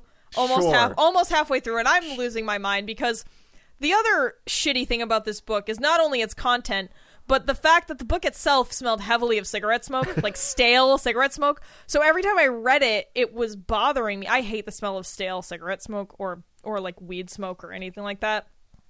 Although those are two distinct smells, but I don't like either of them. And like they just, I don't know, old smoke smell just makes me, oh god. I didn't get that as much, honestly. It wasn't as bad for me. Maybe I'm like used to smoky smells or something. Yeah, I think you are, Chris. You smoke a lot of weed, my dude. I'm sure that cigarette smoke doesn't bother you. What? Quiet. Okay, all right. You're gonna be shy about that now. Okay, that's fine. You can pet that if you want to. But so I'm approaching the halfway point. I'm like, all right, only a little longer. I can do this. And I'm like, oh fuck, this fucking book smells so bad. And it's not like you can avoid it because when you're reading, it's not like you can hold it really far away from you. Like I can't. Especially me. Yeah, I know. Like we both. I mean, obviously Chris's vision is much worse than mine, but like, yeah, I have to also read it at like a normal distance, and so it was just. I had to take so many breaks because of the smell. I would have finished it like days earlier if it were not for the smell of this book. I had to take so many breaks because I just, like, every fucking page, it wasn't the smell, it was just, like, in there, the words. I kept wanting to, like, I'd rather be doing anything else right now. And I don't even get that bad when I'm reading other terrible books, but this one, I thought it would be quick. Like, the font is big. It's not that many pages for, like, a big old fantasy thing. And, every 5 pages, I was like, I could just go have a snack instead. At one point, I was like, I could take a nap, and I almost did. I have more fortitude, I guess, but I'm really glad that you fought through that. You fought through those snacks and those naps, and you got through. But so anyway, so I'm kind of like I'm kind of deranged at this point in the reading. Is my point, you know? And I've taken so many notes, and I'm like, fuck this book. I'm so fucking tired of this shit. I can't wait until we never have to read these again. And I don't know, there's just a moment where Prince Rasmus is like, hey man, oh actually Chris, do you want to do your note first? He's like, hey Maya, let me introduce you to my best friend, close your eyes. And I was like fully ready for it to like turn good kind, and Maya would open her eyes and he'd just have his dick out and be like, ah. But no, he's instead going to show Maya his horse, his immortal horse. His best horse friend, his best immortal horse friend. And this horse goes by the name Speedy Galvin, or Cisco. And so for some reason, my mind was like, oh, Cisco, I remember that song from when I was a kid, and I just rewrote like 2 parts of it about the horse. Okay. Because I've lost my mind. I don't think I can perform it, truthfully. But maybe later. I don't think I can perform like Cisco, but just so you know, there are rewritten lyrics to the thong song about this horse. I can try to just read it, but I might die. I don't know, Chris, that made so scandalous, and you know another kingdom can't handle it, so you shaking that tail like who's so fine with a look in your eyes that's so equine. Nay, you like to prance in the rolling fields, and you get up to the palace to get your meals. Not just wheels, he also feels because you're living in Maradonia. I think I really fucked up the flow at the end there. Oh my god, that's amazing. Thank you for bringing my dreams to life, Chris. I think I really messed up the meter at the end there, though. Oh yeah, you did. It was great. Just put that. I can't wait until you put an imitation thong song track behind that. It's gonna be amazing. Oh well. Anyway, that happens. I laughed about that for like an entire day. I just couldn't stop. They've got an immortal speed horse like Shadowfax, but better because it can fly. Also, it doesn't even matter. They just go to like a field full of strawberries for a minute, and then they come back. Oh, and then the horse is never mentioned again. Yeah, yeah, never ever again. He was just there to kind of help you get your dick wet, I guess. I mean, not that Maya and Rasmus. No, they just had strawberries in the field. But like this is the point where Maya's like, oh, I think I really like him because he rode on his magic horse, then we ate strawberries. And then I have a Barbie fantasy of what a boyfriend is. Dude, I know. Yeah, it really doesn't. Well, and it's like it's not even good. Like, it's not even good. Wait, Paris, you wouldn't like to fly on a horse and go to a field full of strawberries with your boyfriend? I don't know. I mean, I See, definitely you're like, okay, you're not totally against it, though. No, I mean, I'd definitely like to ride some horses with my boyfriend because, you know, fucking nerds. But sure. Yeah, so what's the problem? Let Maya have her strawberry immortal horse field fun. It doesn't seem genuine, Chris. That's why I have a problem with it. Just try to fuck her. I don't trust those strawberries. I don't trust the fucking horse. Anyway, moving on from the horse thing. Now, oh, hey, remember that purple cloak, velvet crown guy? He's the cleaner sent by the evil empire with a magic purple powder that shrinks people down to mouse size. But only if he gets it into both your eyes at exactly the same time. You remember that passage I read before? Yeah, hang on. You know what? I made a note about how this item is worse than something created by the fantasy item generator. Let's find out. Yeah, you did. You basically just said the note. No, I'm saying let's find out. I'm going to use some of them. Do a fantasy item generator. Yeah. This is especially weak because like a pair of goggles or one eye patch would immediately render it completely useless. Or if he's even like when he's about to blow the powder in the queen's face, he's like, okay, don't blink. He's got to like really. He has to set all of this up so much for this to work. Anyway, basically the guy, the cleaner here is like, the senators just stand behind the queen so she can't move to the left or right, and then I will blow the powder in her face and she'll shrink down, and then we will have taken over the country because I can put the queen in a glass lantern or something. Yeah, like that. and also like, why was that? Like, we've never heard of this evil magician before. Why do you have to shrink her? Yeah, and there's no scene setting it up where like the evil guys hire him or anything. Can't you just like blow poison dust in her face instead? That way you don't have to worry about like, oh, keep both your eyes open and don't move to the left or right. Also, I have to have 2 traitor senators behind her to ensure that she doesn't move left or right or blink her eyes. Yeah. So, all right, here's one. All right, fantasy item generator. This is springhole.net. That's a weird name. Magical quirky item maker 2. It's a robe made of silk. It's studded with animal teeth and looks somehow familiar. It was made by a pirate, and its previous owner began having hallucinations shortly after acquiring it. Yeah, that's fine. Yeah. That's fine.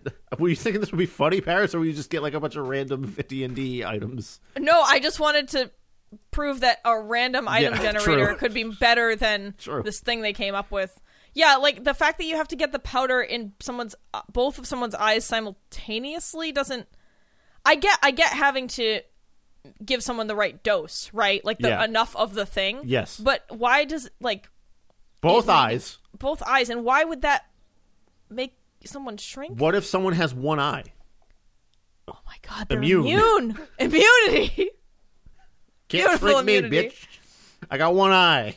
I don't have the proper depth perception to appreciate being small. Oh, here we go. Here's another one. It's a belt made of crystal. It's of a strange design and looks very fragile. It's used for controlling fire. You're just giving me like magic items I'm going to give the D&D party at our next session. That's great. But yeah, I just think that just so low effort, which is how I feel about all of the things that have been in this series. After Joey tackles the queen to the side, because by the way, this was the plan. By the way, oh no, we didn't even get to that point yet. We're about to get to that point because here's what happens: Maya and Joey go to the House of the Undead, which houses the City of the Undead, which is under or something. Oh, but we can't decide if they're the dead or undead because those terms are used interchangeably, but then they try to define the fact that they're different, but then they apparently forget a few sentences later.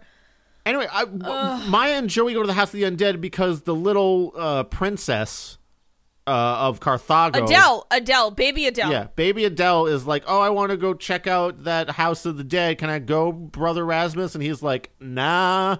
And then there's like some kind of disagreement that happens, and only Maya and Joey end up going for. I don't even remember why they decide to go, Paris. Well, they went because the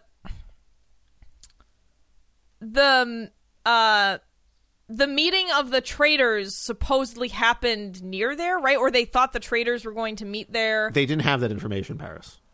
I thought they did. They did not have that. That's my whole issue with this, is they go there for some reason, and then the trader meeting happens to be there. The whole thing that they're worried about when they're going there, they're not worried about being caught by anyone. They're worried that, if we pass bodily into the world of the dead, we can't come back out. There's like a myth or something that's like people that go into the city of the undead, they come back out and find that they're not human anymore, and they have to go back to the city of the undead because that's where they belong now because they're undead. Right, but yet the underworld, they're saying the underworld is all undead people rather than actually dead. And I was like, wait, weren't you all in the underworld? Haven't you been there? Wouldn't this apply to you? The city of the undead is it's got different rules, I think, Paris. Fuck me. That's the only explanation. Anyway, so again, I don't know why they go into the house other than they were like, Adele wanted to go here. She said it was cool. I guess we should go and leave her behind. And then the evil meeting is happening there, and that's how they find out about the plot to shrink the queen with the purple powder with the cleaner. And then they go to bed and don't tell anyone about it. Oh, that's hilarious, yeah. They go home and they're like, let's just go to sleep. I'm sure we can wake up in time. And then they oversleep instead. And Joey can tackle the queen away just in time. Like, fucking guys, maybe tell someone. The guard that let you into the castle when you got back, maybe? Yeah, I don't know. Wake the queen and let her know that she's going to be poisoned soon? No, you know what? We're just too tired. Too tired to save the kingdom. Sorry, guys. Too sleepy. Anyway, they save the queen. And Joey nukes people with Defender. Well, you read the scene where that happened, I believe. Yeah, where they saved her. Where they saved her, but then immediately after, some of the senators and the cleaner are running away, and Joey just points Defender at them and disintegrates them. With like a small, like not a nuclear level explosion that like levels a tower. It blows a hole in the 40-foot wall, but then also just disintegrates people into a pile of ash. So I don't understand how Defender works. Oh yeah, no, and don't you love how Joey and Maya are just like judge, jury, and executioner? Sure, yeah. So yeah, then they immediately engage in a cover up because Princess Adele sees this happen, sees them just nuke this guy. I think it was just one guy, right? Or was it two? No, it was the cleaner and one senator. Okay, or maybe it was all three of them. I don't know. But it must have been all three. I don't know. I don't remember. Anyway, Adele, Princess Adele, who's a child, we don't really know how old she is. She's written as a child. Is like, I saw that, and Joey's like, no, you didn't. Don't tell anyone you saw that. And it's like, that's if you're, if it's so justified, then why are you so worried about it? But yeah, I mean, it's like, obviously, Maya and Joey would be horrified if, King Apollyon did that to someone, but they're totally free to just nuke people at will. It's fine. There's a moment in this scene, too, where Maya, like, momentarily disappears and then comes back and she's like, sorry, I had to pee. Yeah, she goes, I had to go to the bathroom, sorry, but anyway. She literally just, randomly leaves to go pee and then comes back. Like, and has to tell us all. Yeah. And then the next weird point is like Rasmus shows up just wearing a captain's outfit covered in medals, and I was like, because he's a boat guy. He likes boating. Yeah, but he's like 16. What? Nepotism. And like Princess Adele tries to steal the nuke pen because she saw it and she was like, that seems fun, I want that thing. Yeah, and Joey leaves it in his backpack that he just throws on the floor of where the chamber that he's sleeping in. Turns out there's like a secret passage that the princess knows about. Dude, if you're in a strange castle, don't leave the nuke wand in an unsecured backpack overnight, which has secret passages you're probably unaware of that a small child can gain access to. Yeah. And I think he catches her before she actually steals it, right? Yeah, because he's like wakes up from like a dream and he sees like a shadowy figure on the floor, and then he realizes, oh, it's just that little girl. Get out of here, dude. That's it. And he's like scolds her. He's like, oh, you scamp, don't do that. Don't try to steal the weapon of mass destruction. Get out of here. Yeah, it's real weird. I have no words. Teenage boys who love fishing is a weird constant in Tesh's writing. That's my next morning note. they're all out fishing. Joey loves fishing. Rasmus loves fishing. In Moon Lake, whatever the main character's name was. Do you remember? Sam loves fishing. Sam's friends love fishing. Teenage boys, fishing. That's all they want to do. You have a note about Joey. He sees a boat that they're going on. He's like, man, that's a real sea sniper there. It's just another example of like when they think they have a cool term that they made up for this book. Yeah. Like, oh, that's sea sniper. That's a cool sounding thing. Let's give Joey a line about that. Yeah, I didn't even catch that, so good job. And then there's a line about how they serve Poseidon, and I was like, wait, what about the deity? What about God that you've named? Most of the rest of the book, they're like, oh, you two are touched by the deity. That's why you have all these telepathic fifth dimension lifestyles. It seems like a very monotheistic universe. Like, the deity is God. It's supposed to be very Christian. But then all of a sudden they're like, we serve Poseidon. And you're like, wait, what? That's how he can walk on the floor and everything. I was like, that's the mermaids, though, that gave you the stuff that lets you do that. But yeah, whatever. Just another inconsistency. Wait, what do you mean walk on the floor? I don't know what you're talking about. Maya, like, when she's on the boat, because she's not fishing, because girls don't fish, I guess, is the or she's on the... Oh, yeah, she's on the boat, but she's not fishing, right? Yeah, she's just, like, reading and drinking mango juice or something. They're only drinking fruit juices. Always. And then, like, she just... Because she tells Prince Rasmus, like, oh, I can totally just... I spent time underwater with mermaids. He's like, what? How did you do that? How did you breathe underwater? And she's like, don't worry about it. And then she dives overboard with her, like, magical water-breathing conch shell or whatever and, like, walks to a beach on an island that's far away.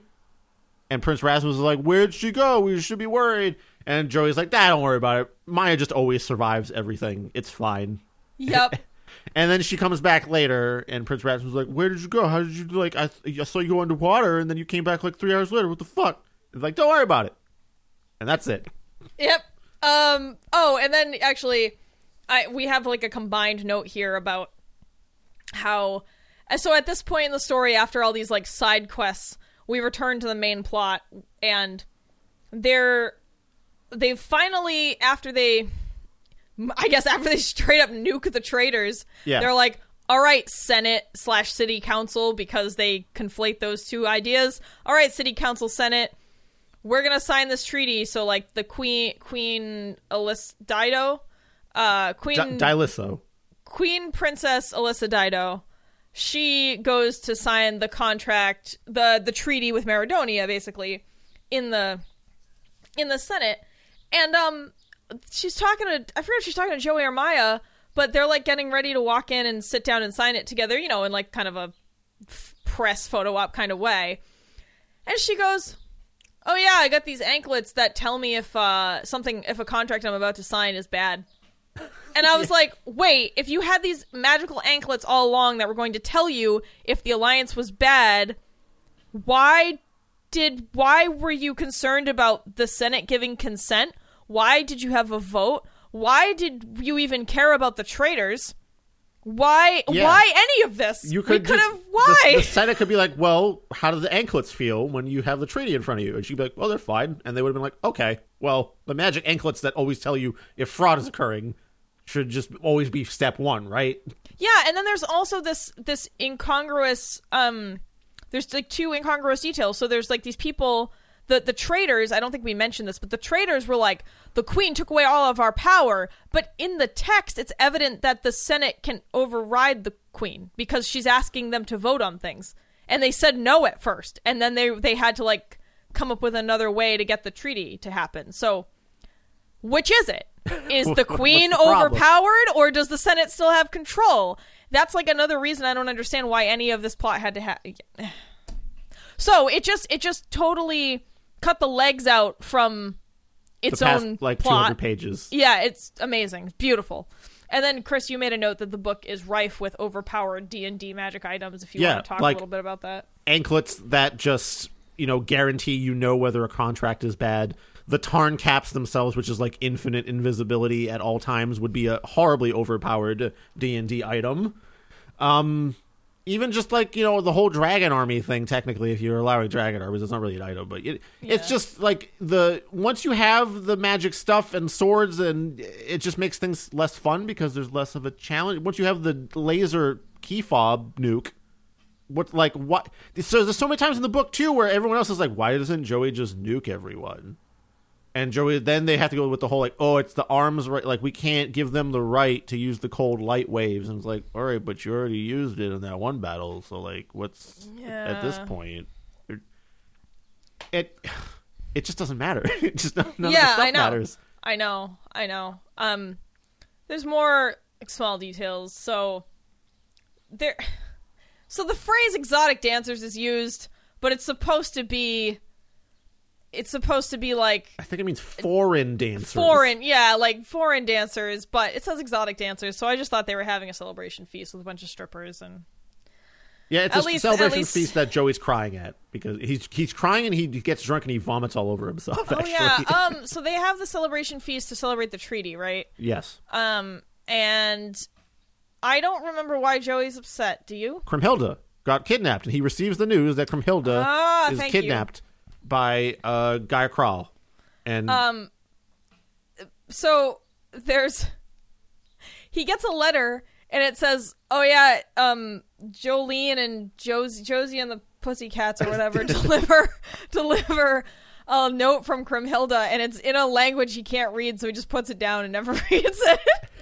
that was what was confusing to me because like, Why that's would why you send a letter in a language someone can't read? Okay, Paris, this is why I thought Jodie and Jolene were the Coma sisters, because like they were from a time before and they would be writing things in a language that Joey can't read. Right?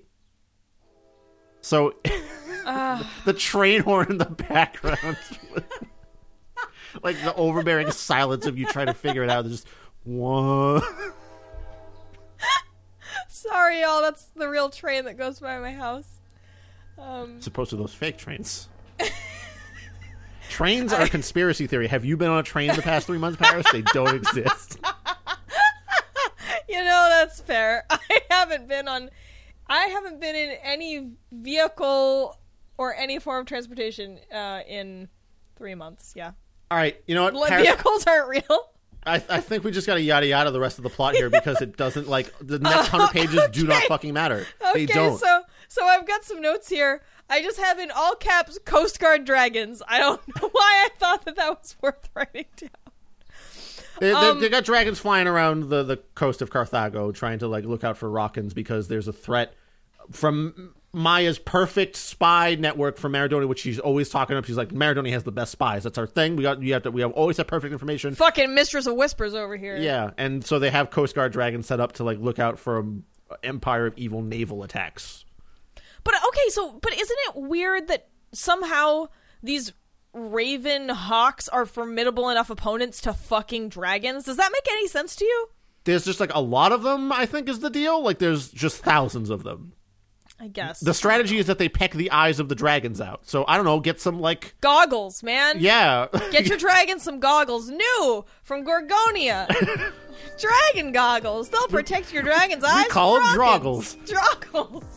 Get your Droggles, fresh from Gorgonia. And like they had this attack happen to them before with the Rockins, so why wouldn't they Right. just make the goggles after to be like, okay, we'll take out the one thing that fucks us up?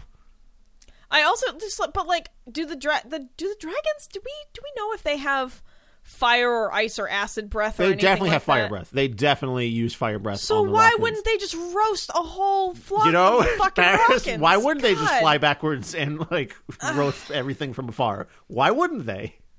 I don't understand. Anyway, not that I think that it's always the case where like a smaller opponent is always weaker, but in this case, just like Ravenhawks versus fucking dragons just doesn't seem like. Yeah, should they should be able to roast from pretty far away. Oh, I guess the Falkland War happens again, but in the land of Maradonia somehow. I don't even remember that part, so that's a note you're I going to also explain for yourself. Here's another thing. So we call it the land of Maradonia, but like it's actually Maradonia and 6 other kingdoms. So what's the world called, or the continent? I think the continent is also Maradonia. Fine. But I have Move a past note. that. Just move past that. Chris, can you please go to page 261? Because I have a note that says page 261, tips Fedora. And I Oh, you don't have remember no this? idea what that's about, so please read This is, read yeah, page 261. This is Prince Rasmus bidding farewell to Maya. Tomorrow morning, soon after you have left, this is Prince Rasmus speaking, I will organize the crusade, and we will sail with you 200 of our warships to the Falklands. By the way, I don't know where the Falklands are in Maradonia. That's not on the map either. Oh, I was going to say, in real life, Yeah. they were fought over famously by Argentina and the UK.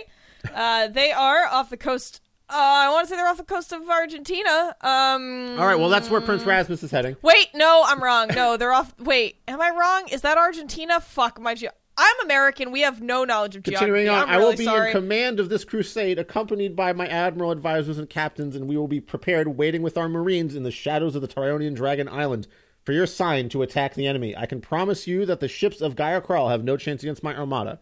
Anyway, I will not guarantee too much, but I can tell you one thing: not many soldiers of Apollyon's army will escape.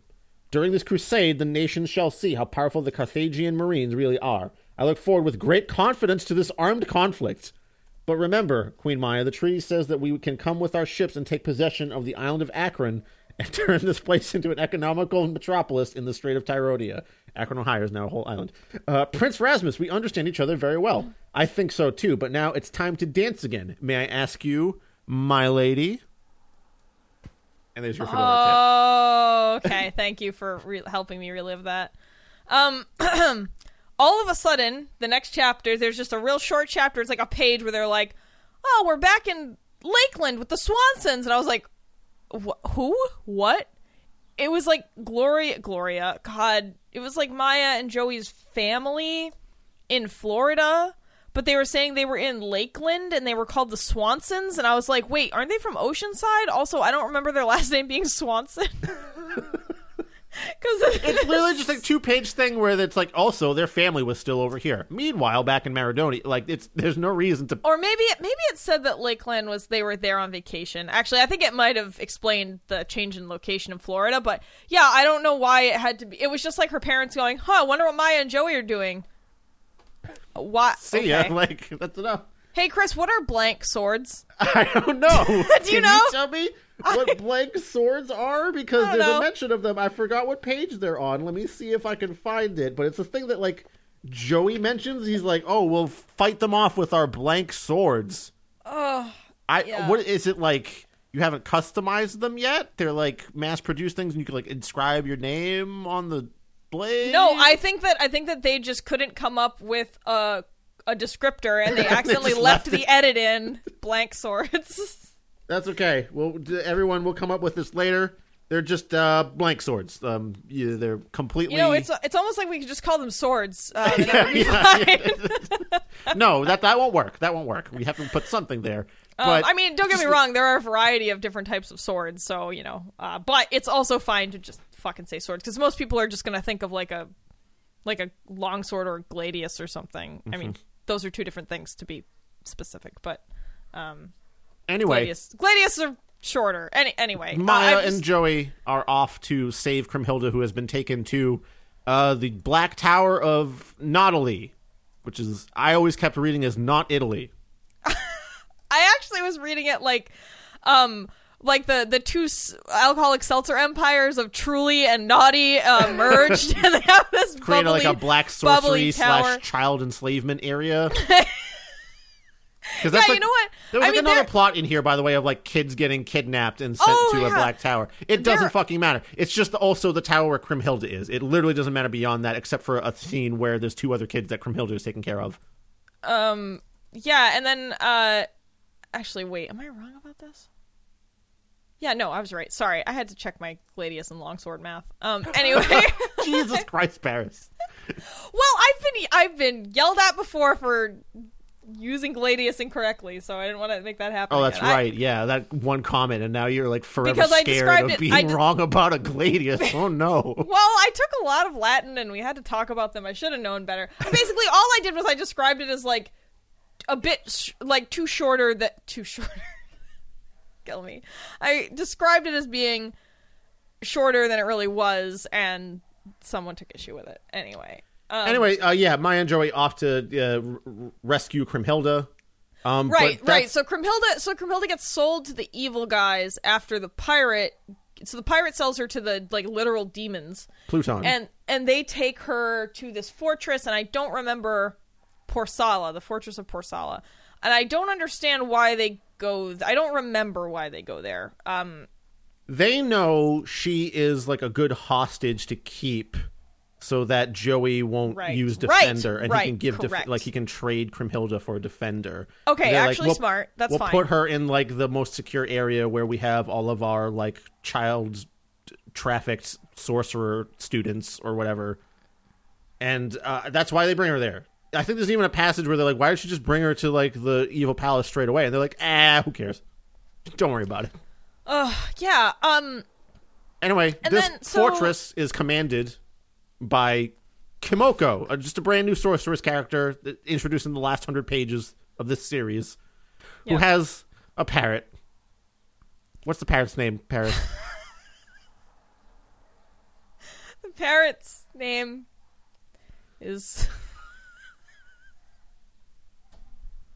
The parrot is called... Hang on. Drum roll. The parrot is called Cuckoo Kaka. Spelled Kuukkaaka. There you go. You had a little cadence there with it. Yeah. Cuckoo Kaka the parrot just kind of hangs around Kimoko and just repeats some shit she says. That's... I just feel like there's like some children's show where it's like Cuckoo Kaka the parrot. He's on the shoulder of an evil sorceress. Don't get him mad or she'll turn you into one too. Cuckoo Kaka. I think this book broken me. Okay, so I'll continue. Maya and Joey show up, right? So they show up at the cast. I guess some more coffee. They show up at the tower with Kimoko and Cuckoo Kaka, who are in charge of everything. And Kimoko's like, "Don't worry about that, dudes. We know they're coming with their dragons. So here's what's going to happen. You're just going to catch the dragons in some nets. That's all you got to do. I don't understand why no one ever thought of this.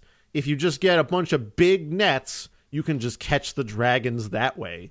Yeah, it seems stupid that we haven't thought of this before, in fact. All right. So I'm assuming you explained them going to the fortress, right? Yeah, and I told them about the best way to counter a horde of dragons coming at your evil sorcery tower. Do you remember the weapon they used to neutralize the dragons? No, I don't remember that at all. Fucking net, Paris. That's all you need. Just I do. Just catch them all. That's all you got to do. So who cares if that guy has a laser nuke and you have other dragons and, maybe the nets could probably get torn up or bitten by the dragons or even turn... there's so many ways that a net might go wrong, but apparently not because just a big enough net, that's all you needed. That's all you needed. Oh, yeah. My question was, how did Maya and Joey get captured so easily by 6 dudes in a net when they're the best fighters... They have a nuke laser pen and 2 dragons. So similarly, yeah, they're always talking about in every other instance how amazing they are at fighting and how they can take down like a bunch of people at once with just one weapon and blah, blah. But yeah, these 6 dudes show up with a net and it's like, done. Yeah, that's all you needed, dude. Just big enough net. And then they're imprisoned in the fortress, and Maya and Joey are like, oh, we've lost everything. This is the end. And I'm like, what? What did you lose? Like, won't your respective kingdoms come to rescue you? And your allies? Even the dragons aren't caught, by the way. The dragons aren't netted somehow. No, they net Maya and Joey. I know, but like, you would think the dragons would do something about it, but no, they're just kind of flying around outside because they don't want to just nuke the tower because I guess in case Maya and Joey are in there. But like, they could have flown back and like warned the kingdoms or something. Well, they also just could have attacked anyone exposed in the fortress. Like, I don't know, unless nobody was. Anyway, and then so Maya and Joey are like despairing. They're like, we've lost everything. It's all over. It's like, you're just in a jail cell. It's fine. Like, you're a powerful king and queen, supposedly.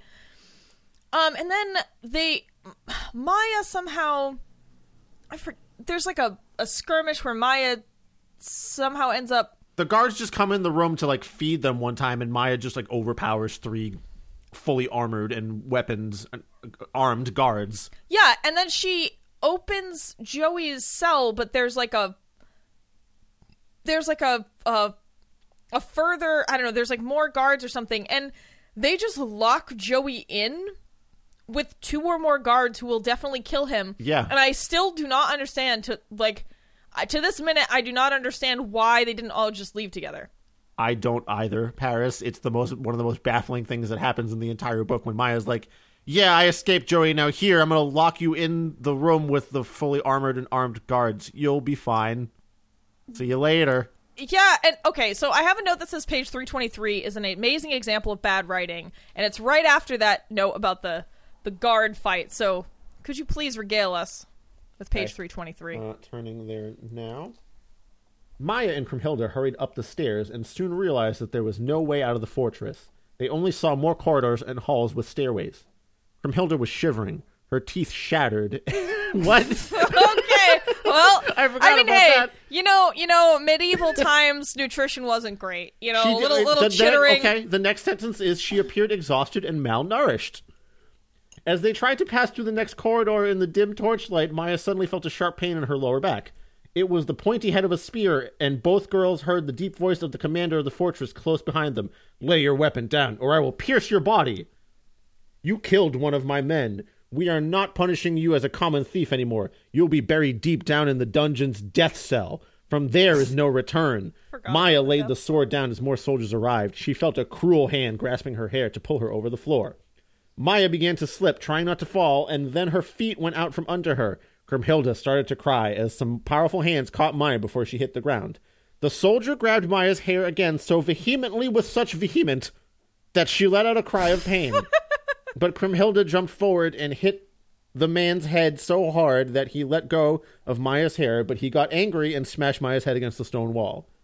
Maya began slipping out of consciousness as the pain created several fireworks in her mind. She slipped deeper and deeper until she saw the shadows of gnomes and creatures of the outer planes dancing on the bottom of her own soul.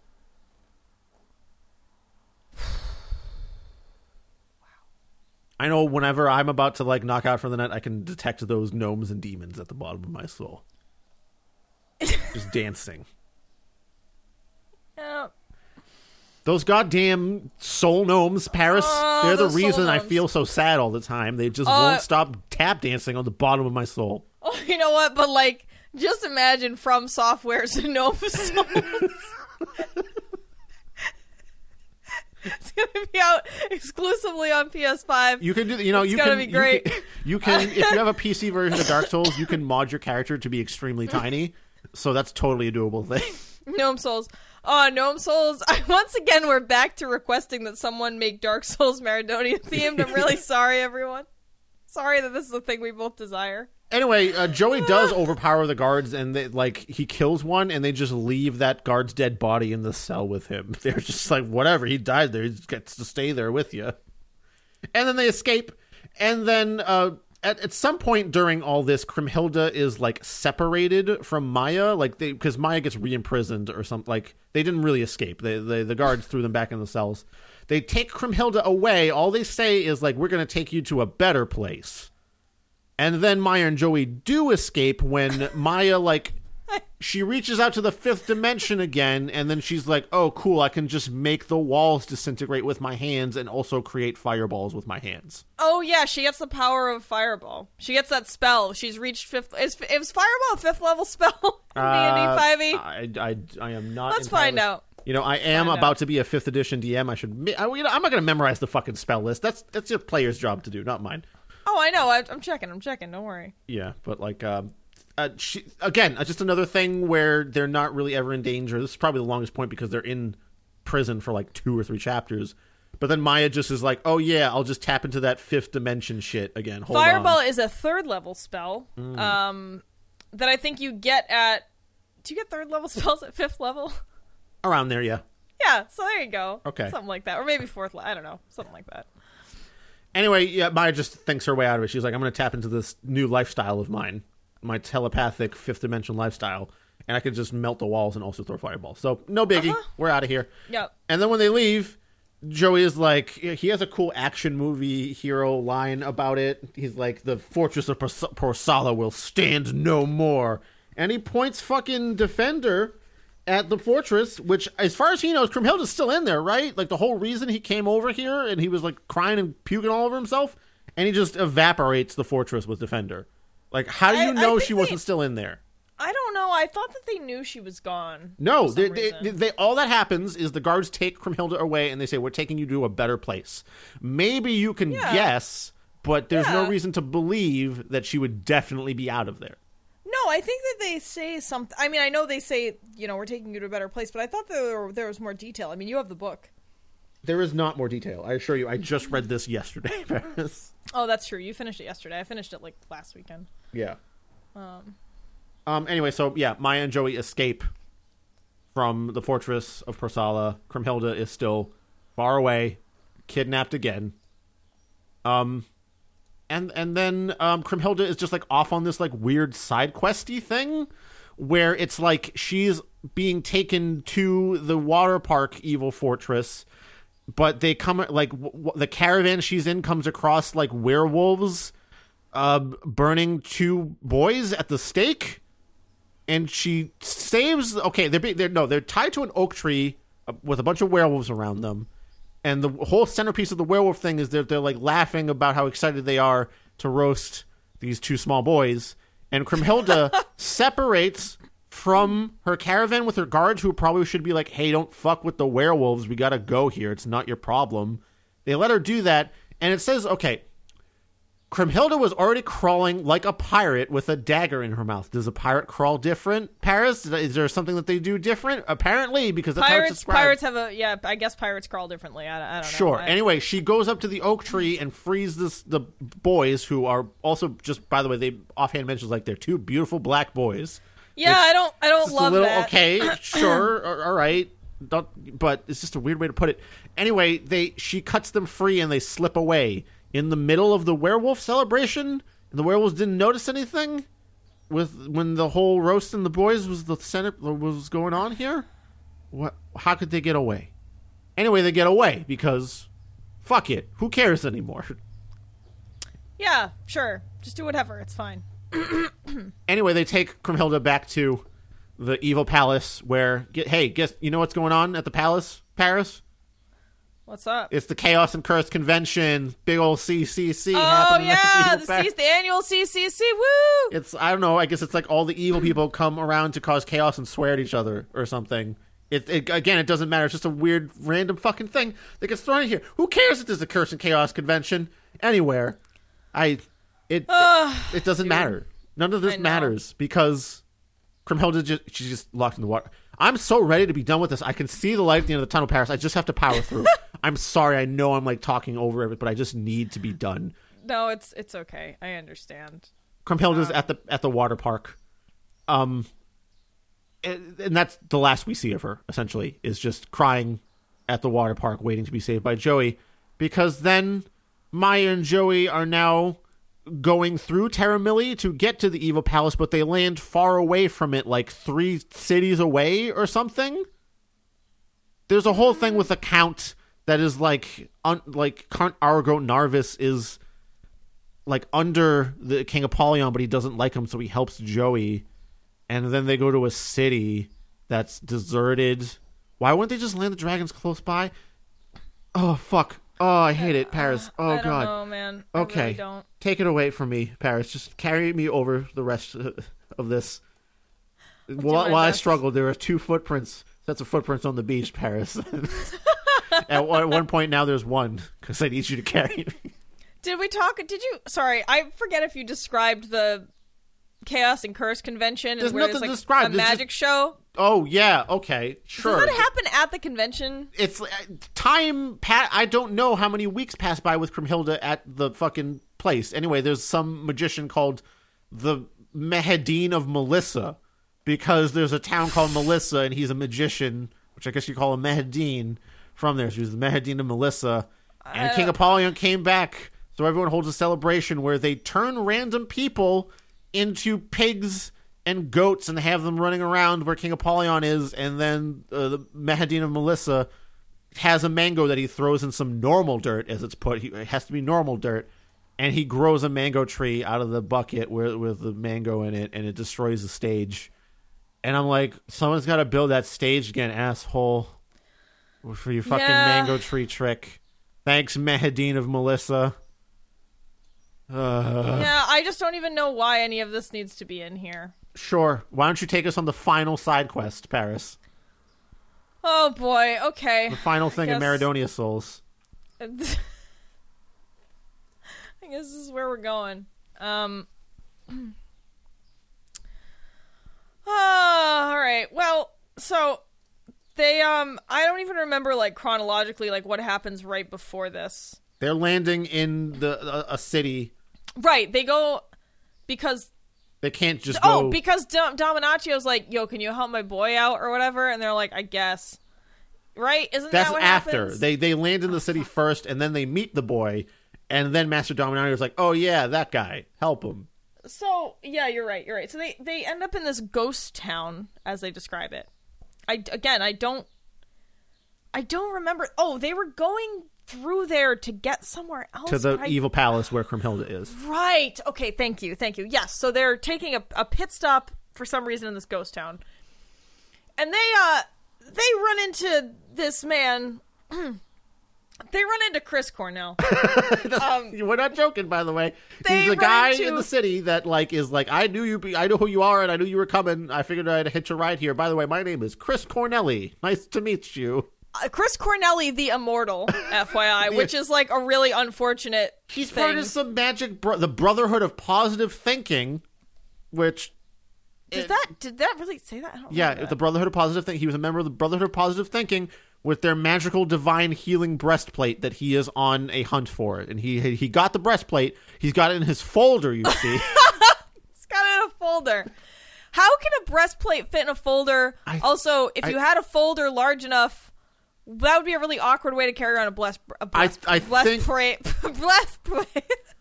I think she means messenger bag, Paris. A breastplate is pretty big and heavy. It's a big messenger bag. I mean, yeah, I'm assuming that they must mean some kind of bag, but they keep referring to it as a folder, which is just wrong. It's the wrong word. It is. It's just squarely the wrong word. So Chris Cornell is taking like... a break from Audio Slave and stuff like the palace. Go on and save me now.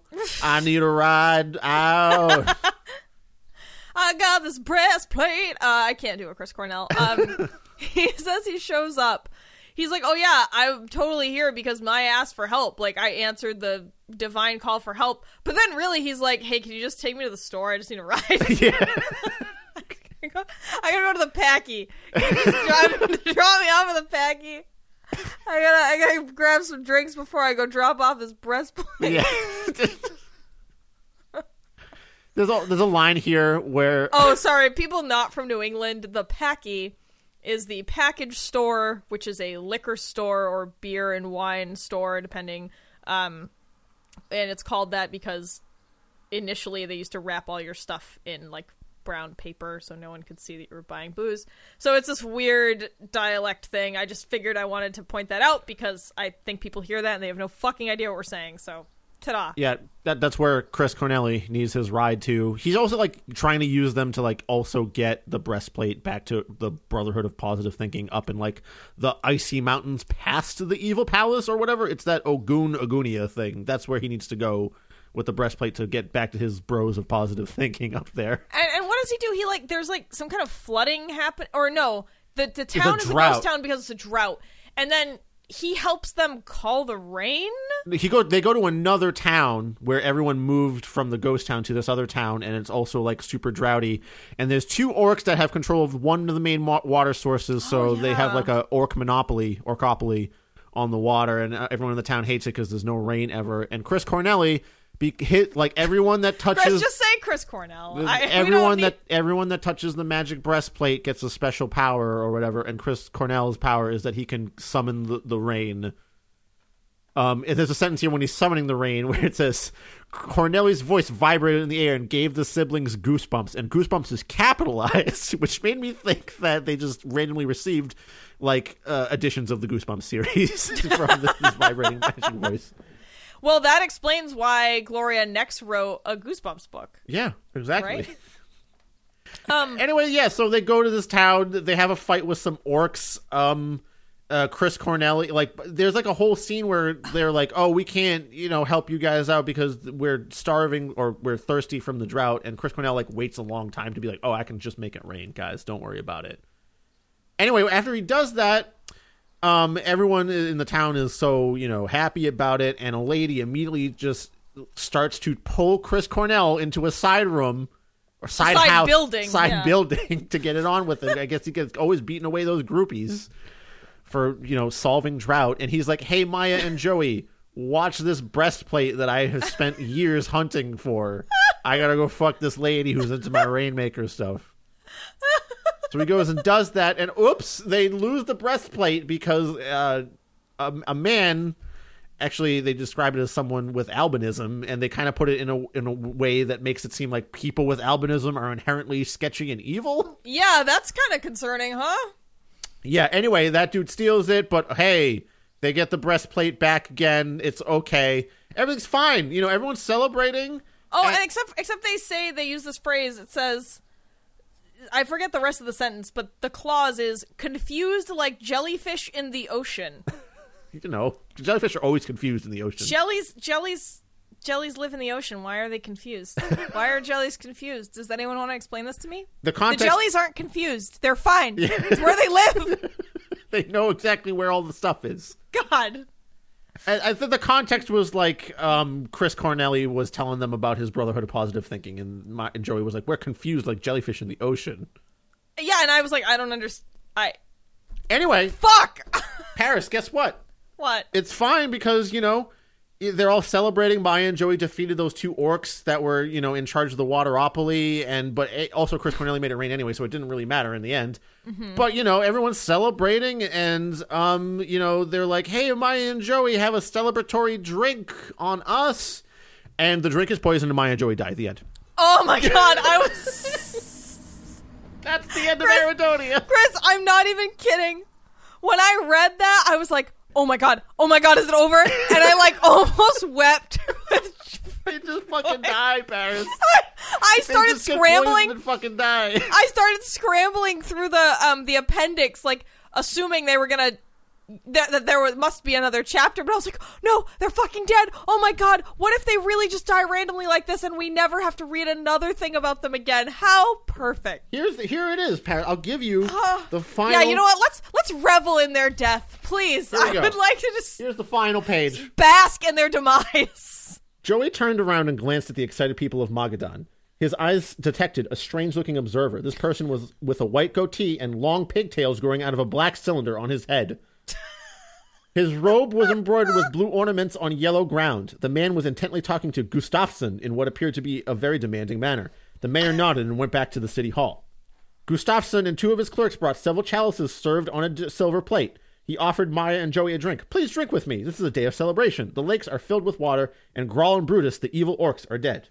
Maya and Joey, very thirsty after the fight with the orcs, drank the whole content of the chalices with big gulps. The observer with the goatee and the pigtails grinned and raised his eyebrows as he looked at the mayor. Suddenly, Maya and Joey started to cough heavily, and realizing too late they were poisoned. The poison worked fast, and Maya and Joey fell over at the same moment, splashing into the sea of blood between the 2 orcs and the 3 warriors. Joey, what's happened? It's getting so dark and so cold around me. Yes. Maya, this is the end. Yes. These miserable people have poisoned us. With my last breath, I want to tell you that I love you. It was a wonderful journey with you, but I never thought death would come so fast.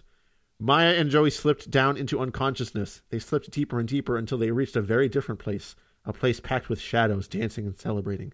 Shadows of gnomes and creatures of the outer planes, but it was cold there. Very cold. Woo!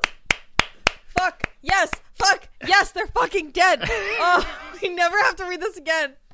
Oh, God. I mean, technically it does say, hey, it's going to be continued in the Battle for the Key, but as far as we know, we can't get that anywhere. Yeah, so I know that we both did a little digging, and I found conflicting... At first, I found conflicting information, people saying, oh, it had been published, but it doesn't exist I don't think that it was ever actually published. It because might have been I somewhere can't in ebook find form, it anywhere. but it's nowhere. I don't even want... We did our due diligence looking for it, Paris. We're done with Maradonia. It's over. I think if anybody... They're fucking dead. Yeah, there's no... I mean, obviously, this isn't the way they intended for the series to end, because, yeah, clearly there were plans for not only the Battle of the Key, but there were actually plans for, 3 more books in addition to that? Something like that. Let me consult the Maradonia Wikipedia page. Yeah, there was definitely some other thing, like the House of Kra or something like that. Yeah, All right, Paris, while you're looking for that, can we fix it?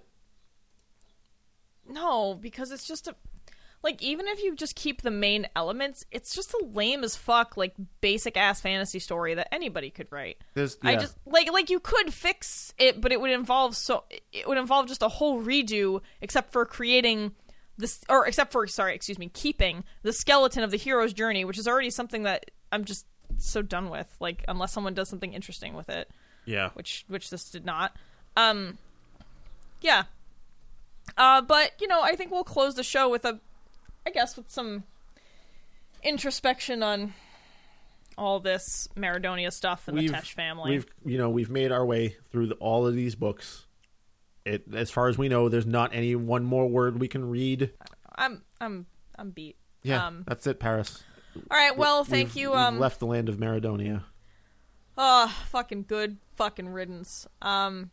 All right, well, thank you to Dari, of course, our patron who recommended this, or who requested that we read this. Thanks a lot for your continued support. Thank you, Dari. Yeah, Dari rules. She's been supporting the show since its inception, so many thanks to you. Thank you also to Greg, Will, Veronica, Dee, Lynn, Sinya, Jakob, Bobby Blackcat, Jensina, Mayo Cat, Elliot, Kieran, Martin, and Jay. If you want to help support the show, you can also donate $1, $5, or $10 a month to us on Patreon for various rewards. You can subscribe or follow us. Or follow us on YouTube, Facebook, Instagram, or Goodreads. You can share the show, tell some people about it. You can also rate or review us on a platform of your choice. If you want to contact us directly, you can send us a message on Instagram, Facebook, Twitter, Goodreads, or you can send an email to terriblebookclub@gmail.com. If you're a $5 or more patron, you can watch the Maradonia movie with us, too. If that piques your interest.